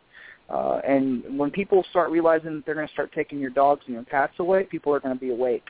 But right now, anybody that if you tell them what USARK does, if you mention Texark, in Texas at least, we would appreciate it, because it's not just us. It's every single person that keeps. If you have one leopard gecko and you're listening to this show, this is going to affect you. At some time, this is going to come up in your area. And for us to be on the forefront is pretty special. So you can go check out Texark on Facebook at facebook.com/TXARK. And if you have any questions or anything, you can email us at texark@yahoo.com. Okay, and we're cool. completely And nonprofit. We're completely nonprofit. None of the board members take a salary. Everything we raise is 501c3, and everything goes back into fighting this legislation. And USARK is completely sponsoring us. They are behind us. Phil Goss has been to the shows with us and sat at our table and watched what we want to do and been to our board meetings, and he's 100% behind it. So it's going to be a good thing. I like that. And Shawn, are you willing to help other people out there across the country that if they want to start their own division of that, will you guide them a little bit? Absolutely. And we are, like I said earlier when we were talking, we're a herp community, but we're a herp family. We're a reptile family. I've never, ever in my entire life growing up had as much support from other people that are reptile keepers and enthusiasts that I have, since I've been doing this. We are people that will help one another regardless of the situation. And it's great to be a part of this. And the things like this with the fear-mongering and the city hall, it takes one person that sees a snake crossing the road to freak out and go to the city and tell them that they don't want people having pet snakes here. And it doesn't have to be a pet snake. This could be a wild snake, but this is what's happening. These cities are passing these laws because their citizens are voting on them because they think they're a danger. I'm sorry, right. I've never seen a dangerous leopard gecko. I mean, I've gotten a couple bites from scared ones, but I mean, really, you can keep your rattlesnakes, and I'll keep my leopard geckos. So, but it doesn't mean that they can't pass that law where I'm at. So we're trying to fight it. And anybody that wants any more information, you can feel free to get a hold of me. If you know Jason Royer, he's the president. You can look him up at RoyerReptiles.com. That's ROYER reptiles.com. And easy guy to talk to, great guy to talk to. He does talks at NARBC. We had a really good meeting here at NARBC where Ron came and sat in, and every board member was there. So it's good stuff. It's going to change a lot of it should change a lot of the perception too, because education is the most important thing behind this. We have to educate people, and we have to keep abreast of what the laws are. You have to be able to know what your regulations are in your town. I bet you right now, anybody listening can go and look at their municipal code or somewhere near you, and you will find a law that bans the geckos or the turtles or the lizards or the snakes that you're actually keeping in your home right now. So being educated is our number one tool to fight all this. Now, you think those laws are easily overturned in some cases, in some state, in some municipalities? The Wilson County was the first one ever in the state of Texas that got overturned, and it was the entire county. It's not just a city ordinance. This was a countywide ban on every snake that was non-native, and they got it overturned. We had the problem is when these people go in to pass these laws, they take their side in, and no one from the herp or reptile community even knows half the time these meetings are going on. So we don't have representation there. Well, now we know. we have vets, we have doctors, we have people that are business owners going and standing up, for our rights as keepers. And these people are seeing that we're not backing down anymore. We're actually going to stand up for ourselves, and it's important. Yep. I've started reading. I started reading the Barker's book, The Invisible Ark. And if you guys haven't read this book, you've got to get this book. And it addresses. I won't really get into it that much, but you look up the reviews or Google in The Invisible Ark by the Barkers. Amazing, and it goes right along with what we're trying to do. It's in captivity. Yep, absolutely. I'm through like chapter 6 of this book, and I have a hard time putting it down. It's amazing. Interesting. Now, wow, it's like anything else today too. These politicians and these government officials, and they will take away whatever they can until we push back. And the problem is there's this mentality of complacency today with people, and if they're not knocking on your door, people aren't getting off their recliner chair and doing anything about it. So exactly, yeah, right. And it's scary that this is the mentality, and they're purposely distracting us with all these other nonsensical things, and then while we're distracted, they're slipping these major laws and bans and stuff past. It's really concerning. Well, you saw that you saw that in Florida just recently, where they passed a bill that had nothing to do with reptiles, but they slipped a part in there at the end of it that had a ban on certain snakes in this county, and everyone voted on the actual topic of the bill, but they didn't see that everything under that was slipped in at the end there was that had to do with the reptiles, and that stuff happens all the time. That's how they do it. Sneak a little piece in there, and then the sky's the limit. But it's really to the point now where you could lose the right to keep your own leopard gecko, or your dart frog, or your ball python, your blue-tongued skink, your tortoise. You could lose the right to keep anything like that. Yeah, so we've got to fight it. So if anybody really is interested and they want to learn how to, if they want to try to get organized and get something going in their own state, you can contact Phil Goss. He'd be more than happy to explain what they do. He's the one that we leaned on very heavily when they started talking to Texark, when we started talking Texark. And Jason Royer's done an amazing job of getting this started. And I'm not trying to, I'm not on the board or anything. I'm just one of the volunteers. But I'm passionate about it. So anybody that has an ear to listen, I'm going to let them know how it works and what we need to do. So. Mm-hmm. No, that's cool. Good. I think you're. Yeah, I think you're. The perfect guy to not only represent Texark there, but also to help recruit other people into it. So I think you get the right energy for it, Shawn. Cool. Thanks, man. I appreciate that. Yeah, I'm very passionate about it. So it's a good right. thing. Why don't we transition? It definitely is. Why don't we transition now into some of your husbandry? And cool.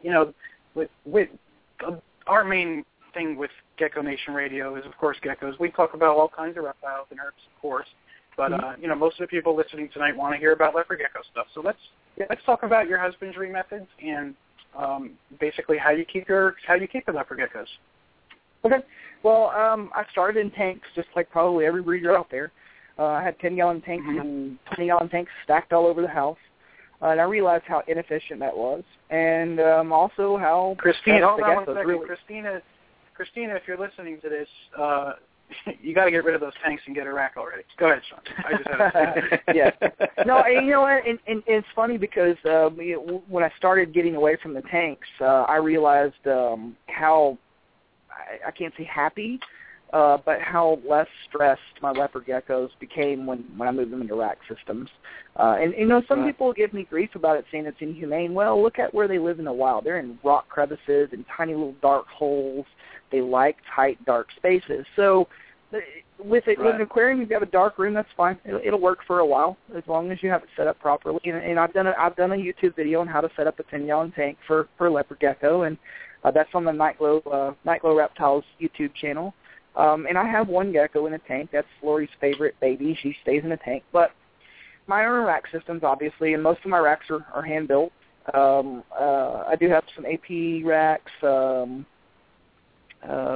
got some old, I can't remember the name of them. They're like Bavarian something racks. They're old racks. But most of mine are hand-built, and they're all in melamine. I use 4-inch flex swat on the back. I've posted some pictures and some videos of my tub setup. I'm a huge proponent of paper towel, a non-loose substrate, and I don't want to start a debate with anybody, but it works for me. I don't have to worry about any impaction or anything. I'd rather not risk it. Paper towel, my hides are styrofoam bowls with a little door cut in them and flipped upside down. They work great. I can toss them out every time I clean a tub, and because if you have a plastic hide and it's in your enclosure, the gecko's gonna poop on it. For some reason they want to poop on the top of their house. So the plastic bowl, the styrofoam bowl is great because every single time we clean a tub, they get a brand new hide. And then we use tea light candle holders. The Glenda from IKEA are the ones we've started using in the past couple of years. Tea light candle holders have a glass thick bottom. They're very, very hard to tip over. Food and water goes in there. And we have a moist hide on the cool side in the front of the tubs. We use Ziploc containers with a nice big hole cut in the side, and we use orchid moss. So the orchid moss goes in, and we mist it down every couple of days just to make sure it's damp. You don't want it oversaturated. And you don't want it close to the back of your tub either because the humidity from the heat will build it up too much in there. You can get some RIs or respiratory infections or some stuff like that. So all of our adults are in 16-quart tubs in the rack system. And all of our babies and juveniles up to 30 grams are in 6 quarts. Once they hit that 30-gram mark, they go into 15 to 16-quart tubs. And I have a huge reptile room. Well, it's not huge. It's big for me. It's a big enough reptile room to have 7 or 8 racks in there. And that's pretty much the setup. Well, we feed mainly mealworms. Mealworms is probably about 80% of our diet. I do supplement with dubia and the lateralis roaches. And when I have girls that are, weighing into like the 7 and 8 clutches, I usually get a bunch of butterworms. Love butterworms for fattening up females that have been laying. The smell of those things stimulates their appetite so well. I mean, they smell like they smell like some kind of fruit. The actual worms themselves to me smell like some kind of fruit. The geckos love them. But they're not too high in fat like a waxworm where they're gonna get just wanting waxworms. They're not gonna get addicted to them. They're high enough. They're really extremely high in calcium. They're probably the highest in calcium mini feeder I think on the market. But they're a little pricey. They have to import them from Chile, so they have to irradiate them to kill any bacteria. So they're not cheap, but they're great for fattening up the girls after laying and stuff like that. So, but we swear by mealworms. I used to breed superworms. I swear by mealworms. And then cleaning. God, it's a never-ending thing with cleaning. David and I talked, and I can hear him cleaning, and I'm doing the same thing, and it's a nonstop thing. I've had to break mine up into sections where it's like 1 or 2 days at a time. I work on a certain area and try to get it done. And then we use for our calcium supplement. I know David uses Reptivite, or you use Reptivite, right, with calcium? Yep, I use Repcal, Repcal and Herptivite, yep. Yeah, Repcal and Herptivite, that's right. And I've always used the Repashy Super Cal. It has the ICB in it, so it has the D3 in it. It's always worked for me, and but so does the calcium. And everybody has their own. So you're never going to have an exactly right answer when it comes to leopard geckos. So it works for me, and I use Bionate. I dust my feeders with Bionate, and every feeding I dust with the calcium powder. And I talked to David a little bit about this too. I've actually been starting to add a little powdered vitamin A into my supplementation. Go into a little bit of depth about that, Shawn, because that's interesting. Yeah, I was having problems with sheds on certain geckos, and I had some eye problems. You get the eye caps, or you get eye infections, or it happens when you have this many animals. You're going to see issues with the eyes, and I've always noticed it. And Dave and I both noticed it in Max Snows, specifically more in Max Snows. So I'm a Repashy distributor, so I would always get this stuff in, and I would check out these samples, and I got this vitamin A powder. And I started researching it, and a lot of people use it for their dart frogs and amphibians to keep their skins soft. So I thought, okay, well, let me do a little more research and make sure it's not harmful to the Leos. And when I started adding that, I started getting better sheds, less eye caps, less eye issues, no eye infections, and I haven't really actually seen any issues with my babies either from those parents. No overdeveloped or underdeveloped eyes or crinkles. And most of that usually comes from incubation, fluctuation temperatures, but I've gotten less and less results once I started using the vitamin A. And I just use, for whenever I feed, I have probably 200,000 mealworms in a tub, and I'll put maybe 2 teaspoonfuls in with my normal calcium. I know 200,000 mealworms is not normally what everybody's going to use in one feeding, but that's, to scale, that's about the best I can do on that. So you can't overdose them on the vitamin A. I don't think you can give them too much. I wouldn't just dose them with it, but I have noticed the sheds are a lot better. Their skin seems a lot softer. They shed a lot easier, and I don't get the eye issues at all. I haven't seen one in a while. So interesting. I've hatched a few with eye issues this year. I think every year I probably get like 5 geckos that have no eyelids or something up. Yeah, and that stuff happens. Yeah, it's at 100s too. Yeah, and that stuff happens. That's just a normal occurrence. But the biggest thing with me was the sheds. We all have geckos that have bad sheds. You can put a moist hide in there, and the gecko can sleep in that moist hide for 2 nights and still have a bad shed. It's just some geckos don't shed very well. So when I started using this, I started with those geckos first, and I noticed a huge difference. So now it's just part of my routine, and I've had really good results with it. So it might be something for you guys to try if you're having a gecko with tough sheds. Just try a little vitamin A powder in with their calcium and see if it works. Give them a couple of sheds, and it should work. Yeah, and what about? Have you ever heard of any? Like with silky dragons, they put that moisturizer on them. Now I've heard some people use like the silkies, organic.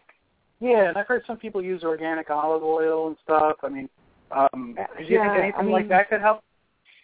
Well, what I used to do for geckos that had toe sheds, toes with just their feet, I would use mineral oil and just with a Q-tip and rub the mineral oil on it until it softened it, and then I'd pick every single toe clean with tweezers. That's time-consuming, but you have to do what you have to do, right? So, but mineral oil will loosen it up. So if you have a gecko that has really bad, sheds on their feet, if you just put a little bit of mineral oil in the bottom of a cup or something and let them stand in it for a few minutes, it'll soften that up really easily. And the mineral oil can't hurt them.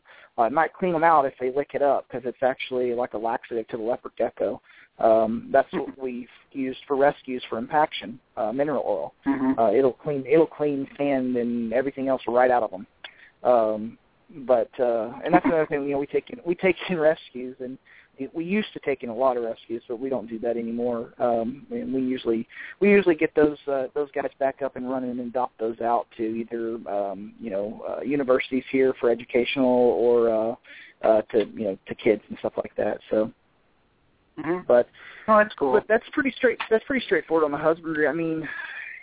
The biggest thing is, and then there's a misconception that you have to have your tubs sterile like constantly. I've actually I don't agree with that. I think you can have your tubs too sterile. Like if you continually clean your tub, it's like not letting your kid go out and play in the dirt. You're not those geckos aren't going to develop the antibodies and immunities that they need to fight off infection. I'm not saying let crap pile up in your tub where you can't see, inside the thing. But cleaning a tub every day, it also stresses the gecko. You're also going to they're not going to eat as much if you're constantly moving them in and out of the tub every single day. Once every 2 weeks we do a really good through the room cleaning. If somebody makes a huge mess, I'm spot cleaning it, because every once in a while they'll decide to sleep in their water bowl, or they're crazy, so they'll flip over a water bowl and the whole thing will flood, and the worms get in the water. That's the worst thing when the worms get in the water dish. The smell is just, if you know the smell, you know what I'm talking about. Oh yeah, unmistakable. But I don't think that it should be in sterile environments. I think that a little bit of that's not going to hurt them, and it may be controversial, but it's seemed to be working for me. And I know a lot of the other big breeders kind of are along the same lines. They'll leave it in there for a couple of weeks, even with the babies. I think it helps build up those immunities. So well, we can say that, of course, as far as cleanliness, every breeder does things a little differently, but as far as... Oh, absolutely. Yeah, I mean, if I'm taking breeder tubs and if I'm, moving geckos from one tub to another, I'm going to, use the tub for a different group, I sterilize the hell out of it. I have a crazy... Oh, absolutely. Yeah, I have a crazy regime, but... No, what you're saying is right, too. You're absolutely right on that. Yeah, I'm not saying that. If you're putting, like, when we do shows, our cups, we have labels for the tubs and for the cups. The same gecko, even though it's sterilized, the same gecko goes in the same cup that it was in from the beginning, from a new cup out of the plastic. They get cleaned, and we use Listerine. We've used chlorhexidine. Listerine is an antiseptic, an antifungal, antibacterial. It can't hurt them, but they go in the same cup. And actually, the tubs that we have in between are cleaned. So, like when the gecko comes out, it goes into a cup. The tubs are cleaned, sanitized, sterilized, or whatever, and then it goes back in. But what I'm saying is they don't need to be cleaned every day. In other words, if your gecko poops in the corner one day, you don't need to take it out and sterilize the whole thing that same day. And you don't have to do that every single day. I do believe in the cross-contamination thing. Even in my own collection, I have a closed collection. My leopard geckos, like I said, I'll only bring in geckos from certain breeders that I know and I've done business with and trust. But you can't, you can't take one and throw it in another tub. I'm not saying don't clean your tubs to make them clean like that, sterilize them. But I don't think you should clean it every single day. I don't think it's good for the gecko. And like I said, it's an opinion. And I'll probably get some backlash from it a little bit. But what you're talking about is like sterilizing from moving from cup to cup and things like that. Absolutely. I'm 100% behind you on that. I just think that some people, and I get a lot of this because I get a lot of customers who buy younger geckos. And I won't sell anything unless it's 15 grams or better.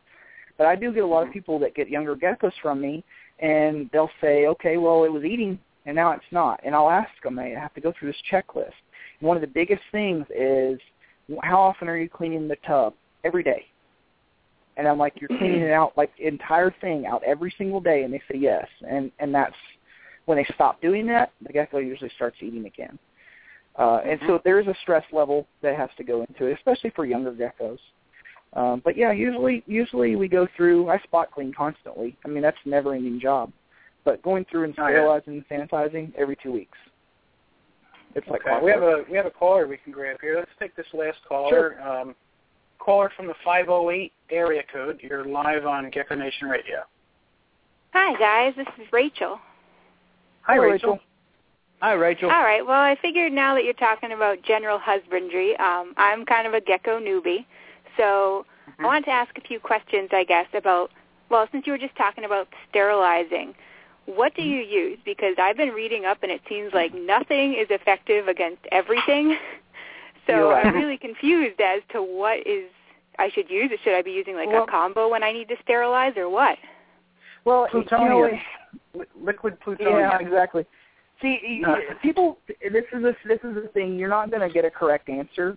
You're going to get answers of what works for people. Like for me, I've used everything from vinegar and water to chlorhexidine, which is noble sand, to now I've been using Listerine for the past few years.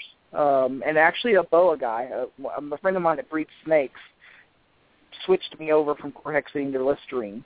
And it all does the same job, honestly. The chlorhexidine is what vets use to clean their vets' offices and cages and kennels and things like that, and you can dilute it.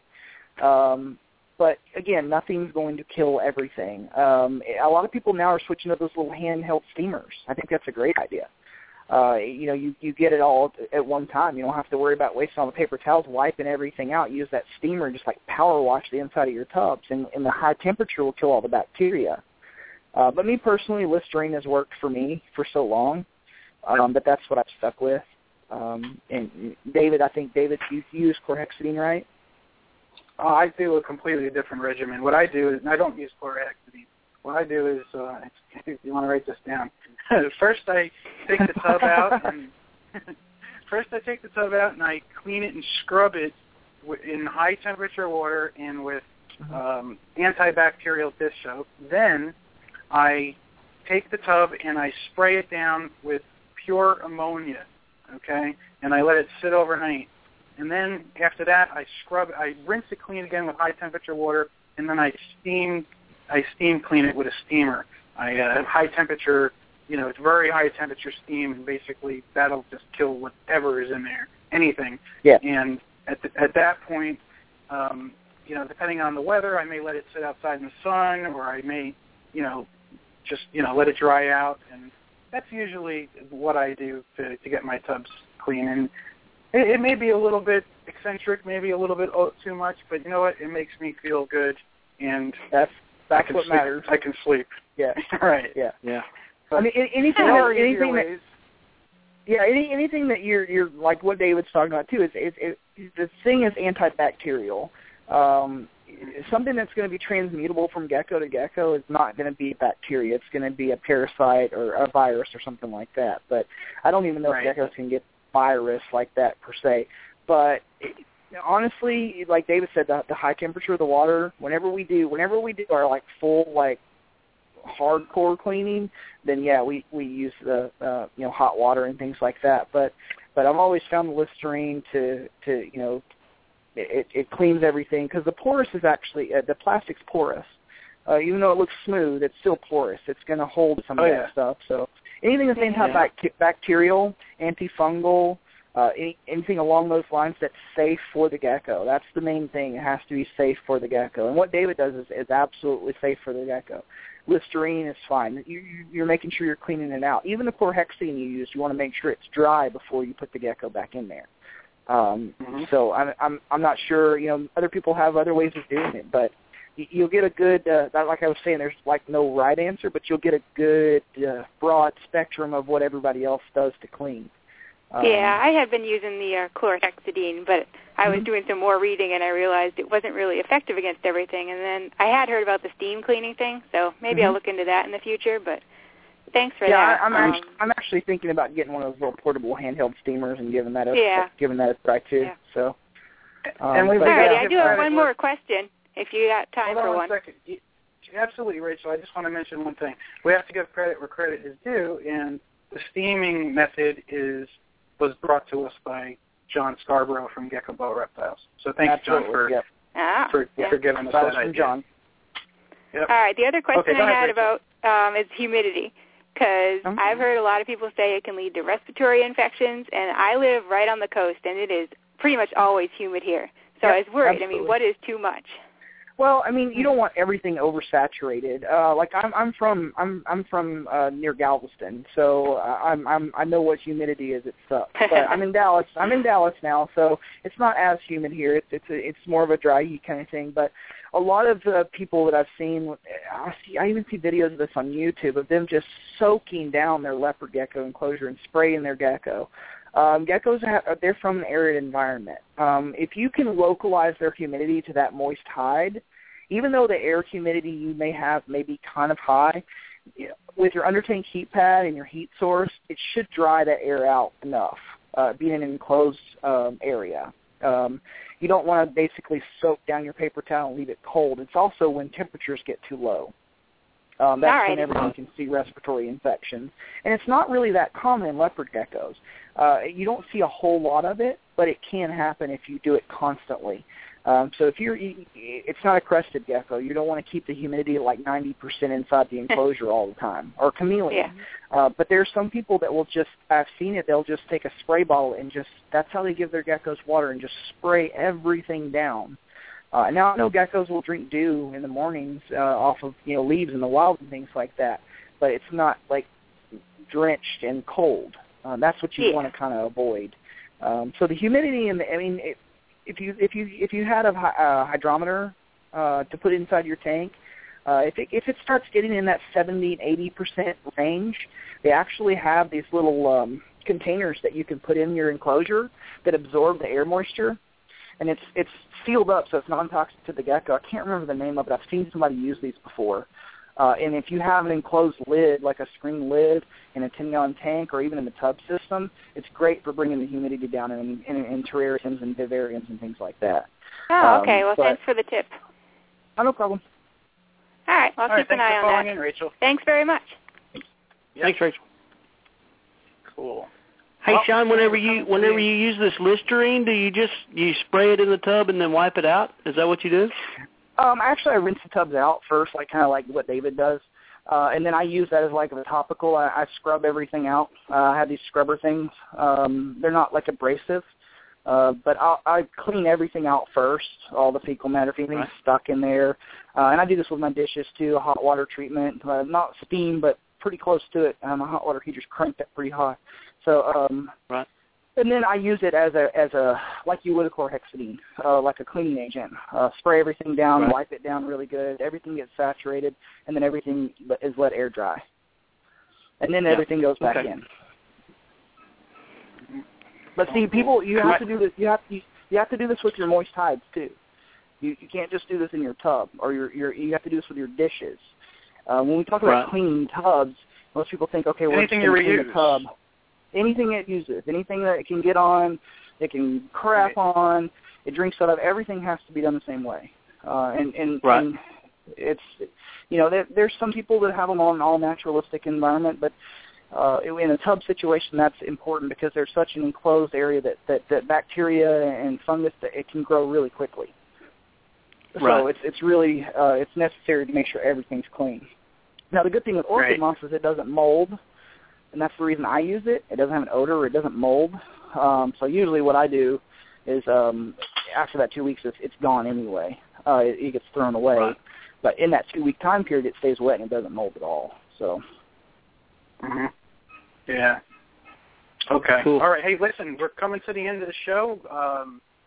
I might go into a little bit of overtime with the closing remarks and the song I'm going to play for us at the end. But Shawn, great episode, man. We got a lot of stuff out. I'm sure we could have kept going on for hours and hours. I mean, you really know what you're doing, and you got a lot going on, dude. You really do. How do you feel about how the show went? Yeah, it was great. It was great, man. And the one thing I want to let you know is that the reason that I'm where I am now is because of people that I started asking questions. And I don't know everything. And if you think you know everything, you should stop doing this. You always have to keep learning, and you always want to ask questions. Exactly. Lean on your peers. We're all peers. The person who has one leopard gecko is still my peer if I have 500 leopard geckos. We're in this for the love of the animals, and we need to help each other. I see a lot of drama and stuff like that. I don't get involved with it.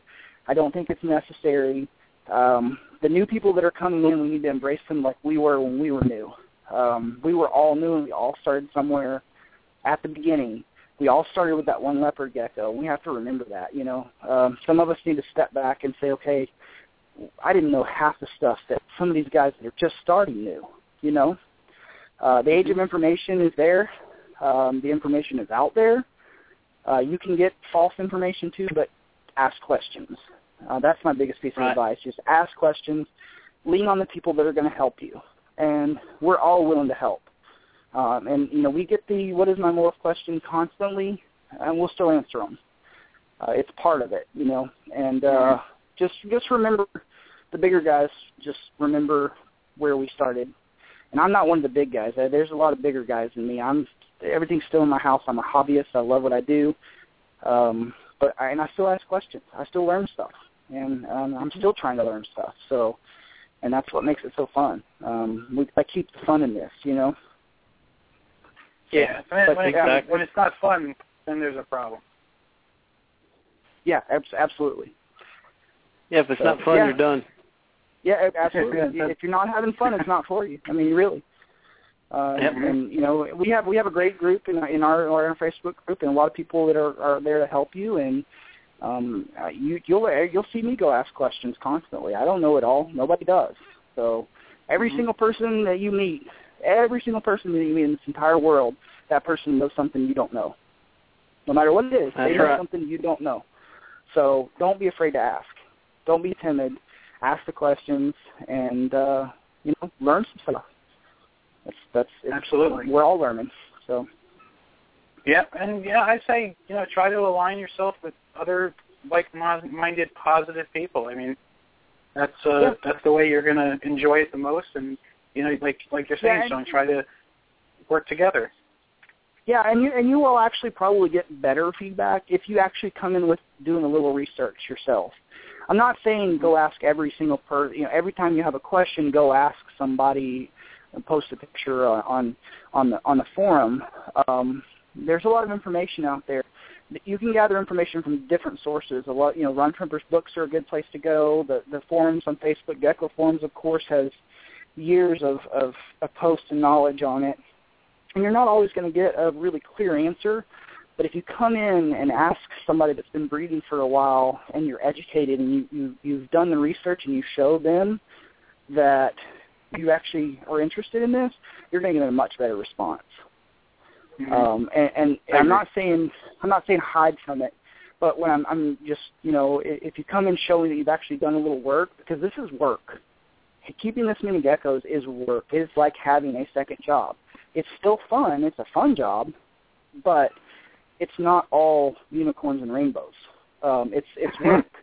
And if you're not going to take the time to go research a couple of easy questions, then sometimes the people can be less than willing to help you in the long run. You've got to show that you're committed to doing this, and we enjoy this. So we want, if you're coming into it, we want you to enjoy it too. That's true. No, that's well said. That's basically how it is. I'll just add that to that last part that you said. When people will lose patience with you if you're asking, newbie questions that you should have learned on your own by buying that resource, buying that book. We always recommend, at least if you're starting out, buy Ron Tremper's book. It'll answer 95% of all your beginner questions, if not more. And then from that point on, you're going to have the basic knowledge. And then there are questions after that you're going to have. And then once you're at that level, people judge you by, what questions you're asking. They know what level you are at by what you're asking. So once you gather that basic knowledge, then you'll be asking the questions that, even I'll be asking and Shawn will be asking. You'll be on the next level, and you'll get more respect. That's for sure. It just seems that absolutely. way, Yeah, absolutely. Yeah. But I mean, we're not going to disrespect anybody that doesn't come in and do that. But it's just my advice to somebody who's starting. If you want to get a better start in it, that's the way to do it. Yep. Do some research on your own. Show that you're actually you'll be taken more seriously. That's the best way to say it. So. Yeah. Because I don't have a problem talking to anybody. We were all noobs, every single one of us. We were all a newbie. And exactly, our experiences up to this point have kind of shaped how we see this hobby. And there was a lot of people that turned me away and thought I was an idiot and things like that. But I was persistent, and I did my research, and I stayed on top of it. And so if you're going to get frustrated with a couple of people asking you to go research a question, this is, again, you probably need to go into a different hobby. It's not you've got to show commitment to this. It's like I said, it's a lot of fun, but it's work. And if you don't enjoy it, then you're not doing it right. So. Yeah, that's true. Well, yeah, Shawn, why don't you give us I have to say, with me being new, I've go ahead. I'm sorry, Dave. No, go ahead, Daryl, and then we'll have Shawn give us his information so they can find it. Yeah. Cool. Now, I just have to say, with Dave's group and everybody that I've talked to in the short time that I've been doing it, I haven't had any problems with anybody. Everybody's always been very helpful and we've got a great willing to. Yeah. So if you're not getting the answers you want, you're not at the right place. Yeah, absolutely. Yeah. We've got a really good group of people, so. Yeah, it's like an extended family in a lot of ways. Absolutely, sure. Absolutely. Yeah, it's getting bigger and bigger every day too. So. Cool. We'll get to that 5,000 mark pretty soon. Oh, okay. See, you're gonna have to, 3 months. See, you know what, David? I'm gonna have to do something here. I'm gonna have to call you out on something real quick before we end. I'm in another group called Houston Reptiles with Adrian and Laura Berg, Crossword Corns, and he did a little bet. Whenever we got to 1,500 members, how many members are we at in Gecko Nation right now? All right, I'll tell you right now. 1 second. We are at. Yeah. Got the page up. 23 something. 23 something. 2378. All right, let's hit 2,500.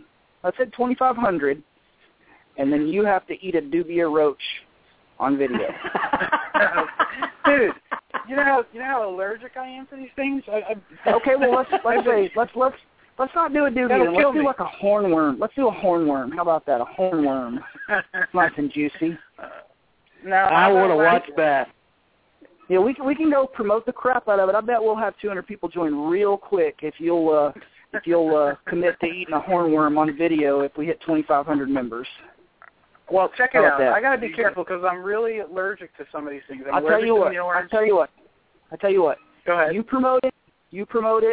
We hit 2,500 members. I'll eat the dubia roach. How about that? You'll eat the dubia, and I'll eat a waxworm. How does that sound?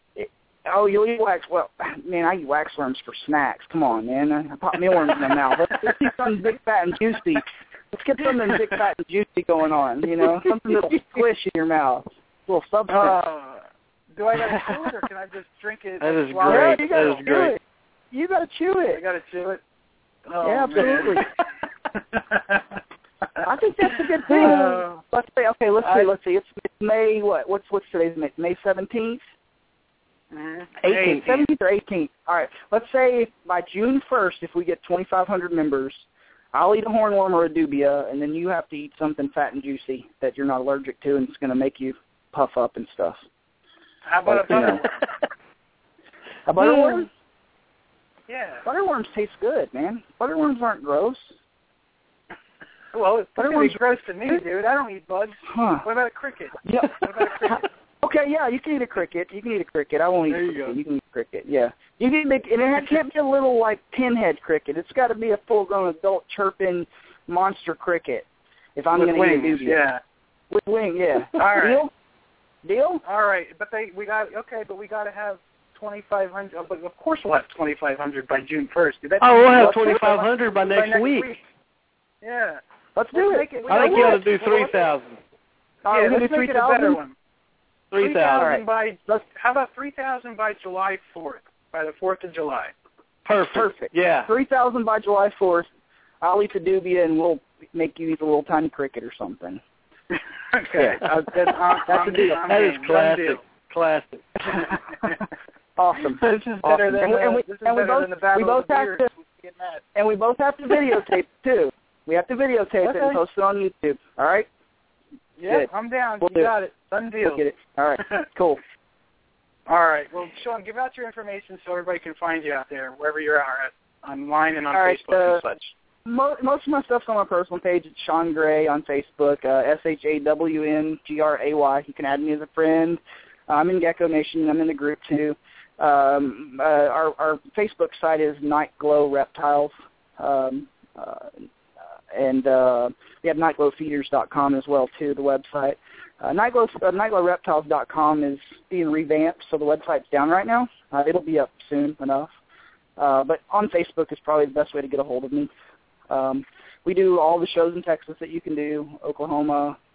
We even do some. We're going to Wichita, Kansas. We're doing the Pasadena Repticon next weekend in Houston.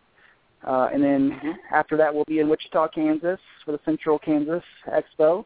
And then we'll be in Kansas City in, I think it's July. We'll be doing that show as well. I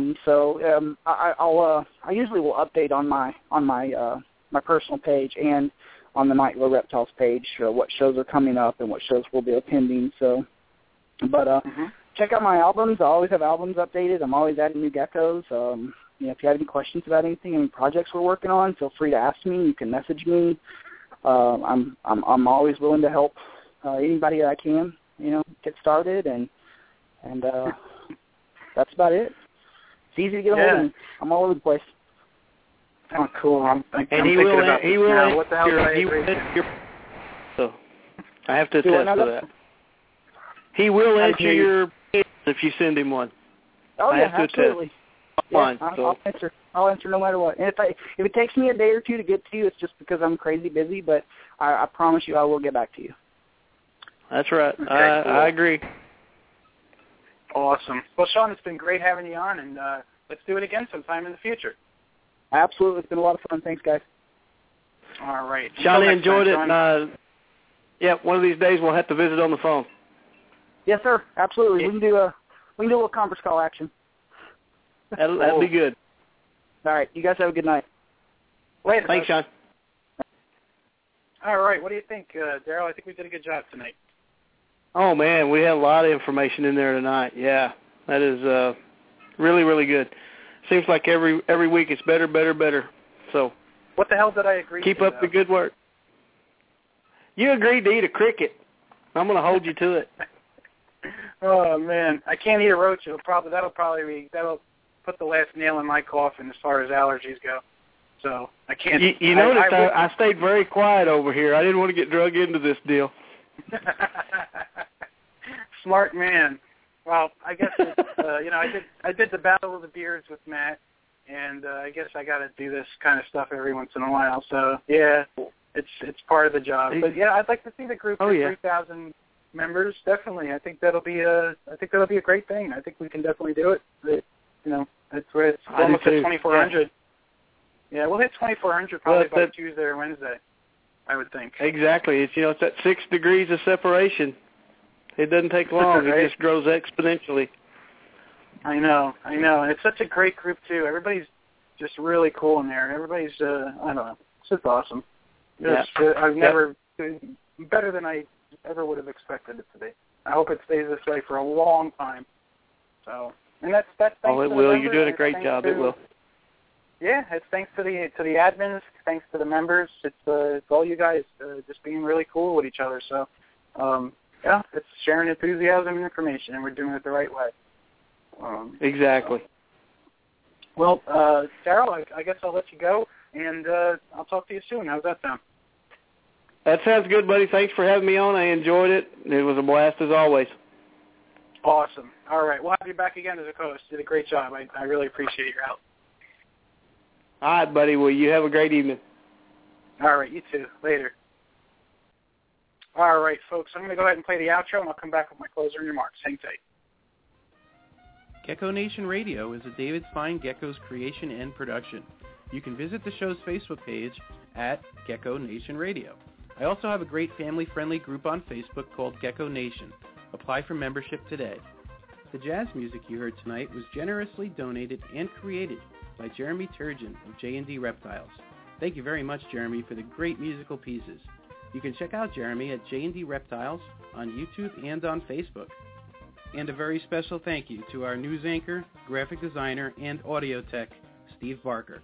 All the graphics, audio sponsor plugs, and music overlays were assembled by Steve. Check out Steve on YouTube at BC Barker Creations. He has some terrific videos for the herp community with amazing geckos and snakes. Please support the U.S. Herpetocultural Alliance and USARC. Gecko Nation Radio is proud to support both of these organizations. Please donate to USARC so that they have the funds needed to legally protect pet owners' rights nationwide. You can donate to the USARC Legal Defense Fund at www.usarc.org.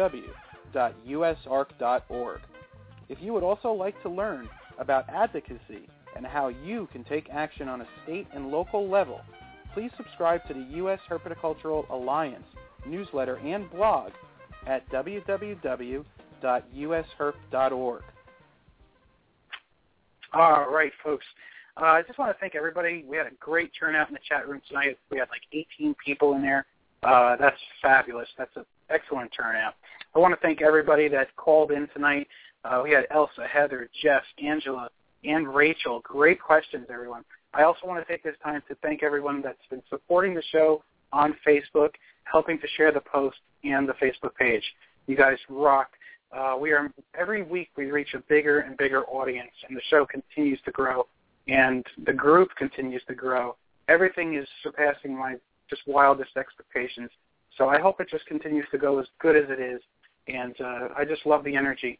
And our guest tonight is an example of somebody that has the right energy for this, the right enthusiasm, and the level of commitment that you need in order to take this to the next level and to really take it to that higher part and keep doing it right. So Shawn's awesome. And, again, I had a great co-host tonight with Daryl. That's pretty much it for my closing remarks. Just basic thank yous for tonight. Next week, we have a great episode. We have Paul Morlock from Rack House. We're going to talk all about gargoyle geckos. All right, we've never really devoted a show entirely to gargoyles. All right, they're fascinating. They're a lot like crested geckos in their care, but nowadays people have been able to really diversify them and really get some interesting colors and patterns going. Got some beautiful red stripes, all different colors, and really nice-looking geckos. And Paul specializes them. I see him a lot at the shows I attend in the East Coast. He's a really cool guy. So definitely tune in next week. All right, folks. And also want to remind everybody, last week's show with Brian Barczyk is being downloaded ridiculous amount of times. Brian told us about his plan to make Animal Bites TV, and it's really exciting what he's got going on. So if you didn't catch that show, check it out and hear what he's up to. I think he can pull it off really well. And being that we had two country bumpkins on tonight for the show from Texas, I am going to play a really cool country song that reminds me of how it was when I was a kid. So I'm going to let everybody go now. Check this out, and I'll see you all next week. Take care, folks.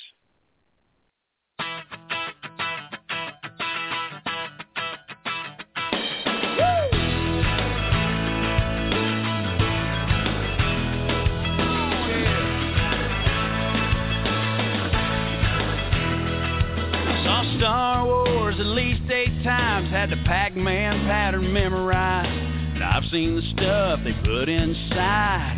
Stretch Armstrong, yeah. Well, I was Roger Staubach in my backyard, had a shoebox full of baseball cards and a couple of Evel Knievel scars on my right arm. Well, I was a kid when Elvis died, and my mama cried. It was 1970-something in the world that I grew up in. Farrah Fawcett hairdo days, bell bottoms and 8-track tapes. And looking back now, I can see me. Oh man, did I look cheesy. But I wouldn't trade those days for nothing. Oh, it was 1970-something. It was the dawning of a new decade. We got our first microwave. Dad broke down and finally shaved the most sideburns off. I took the stickers off of my Rubik's Cube, watched MTV all afternoon. And my first love was Daisy Duke and them cut-off jeans.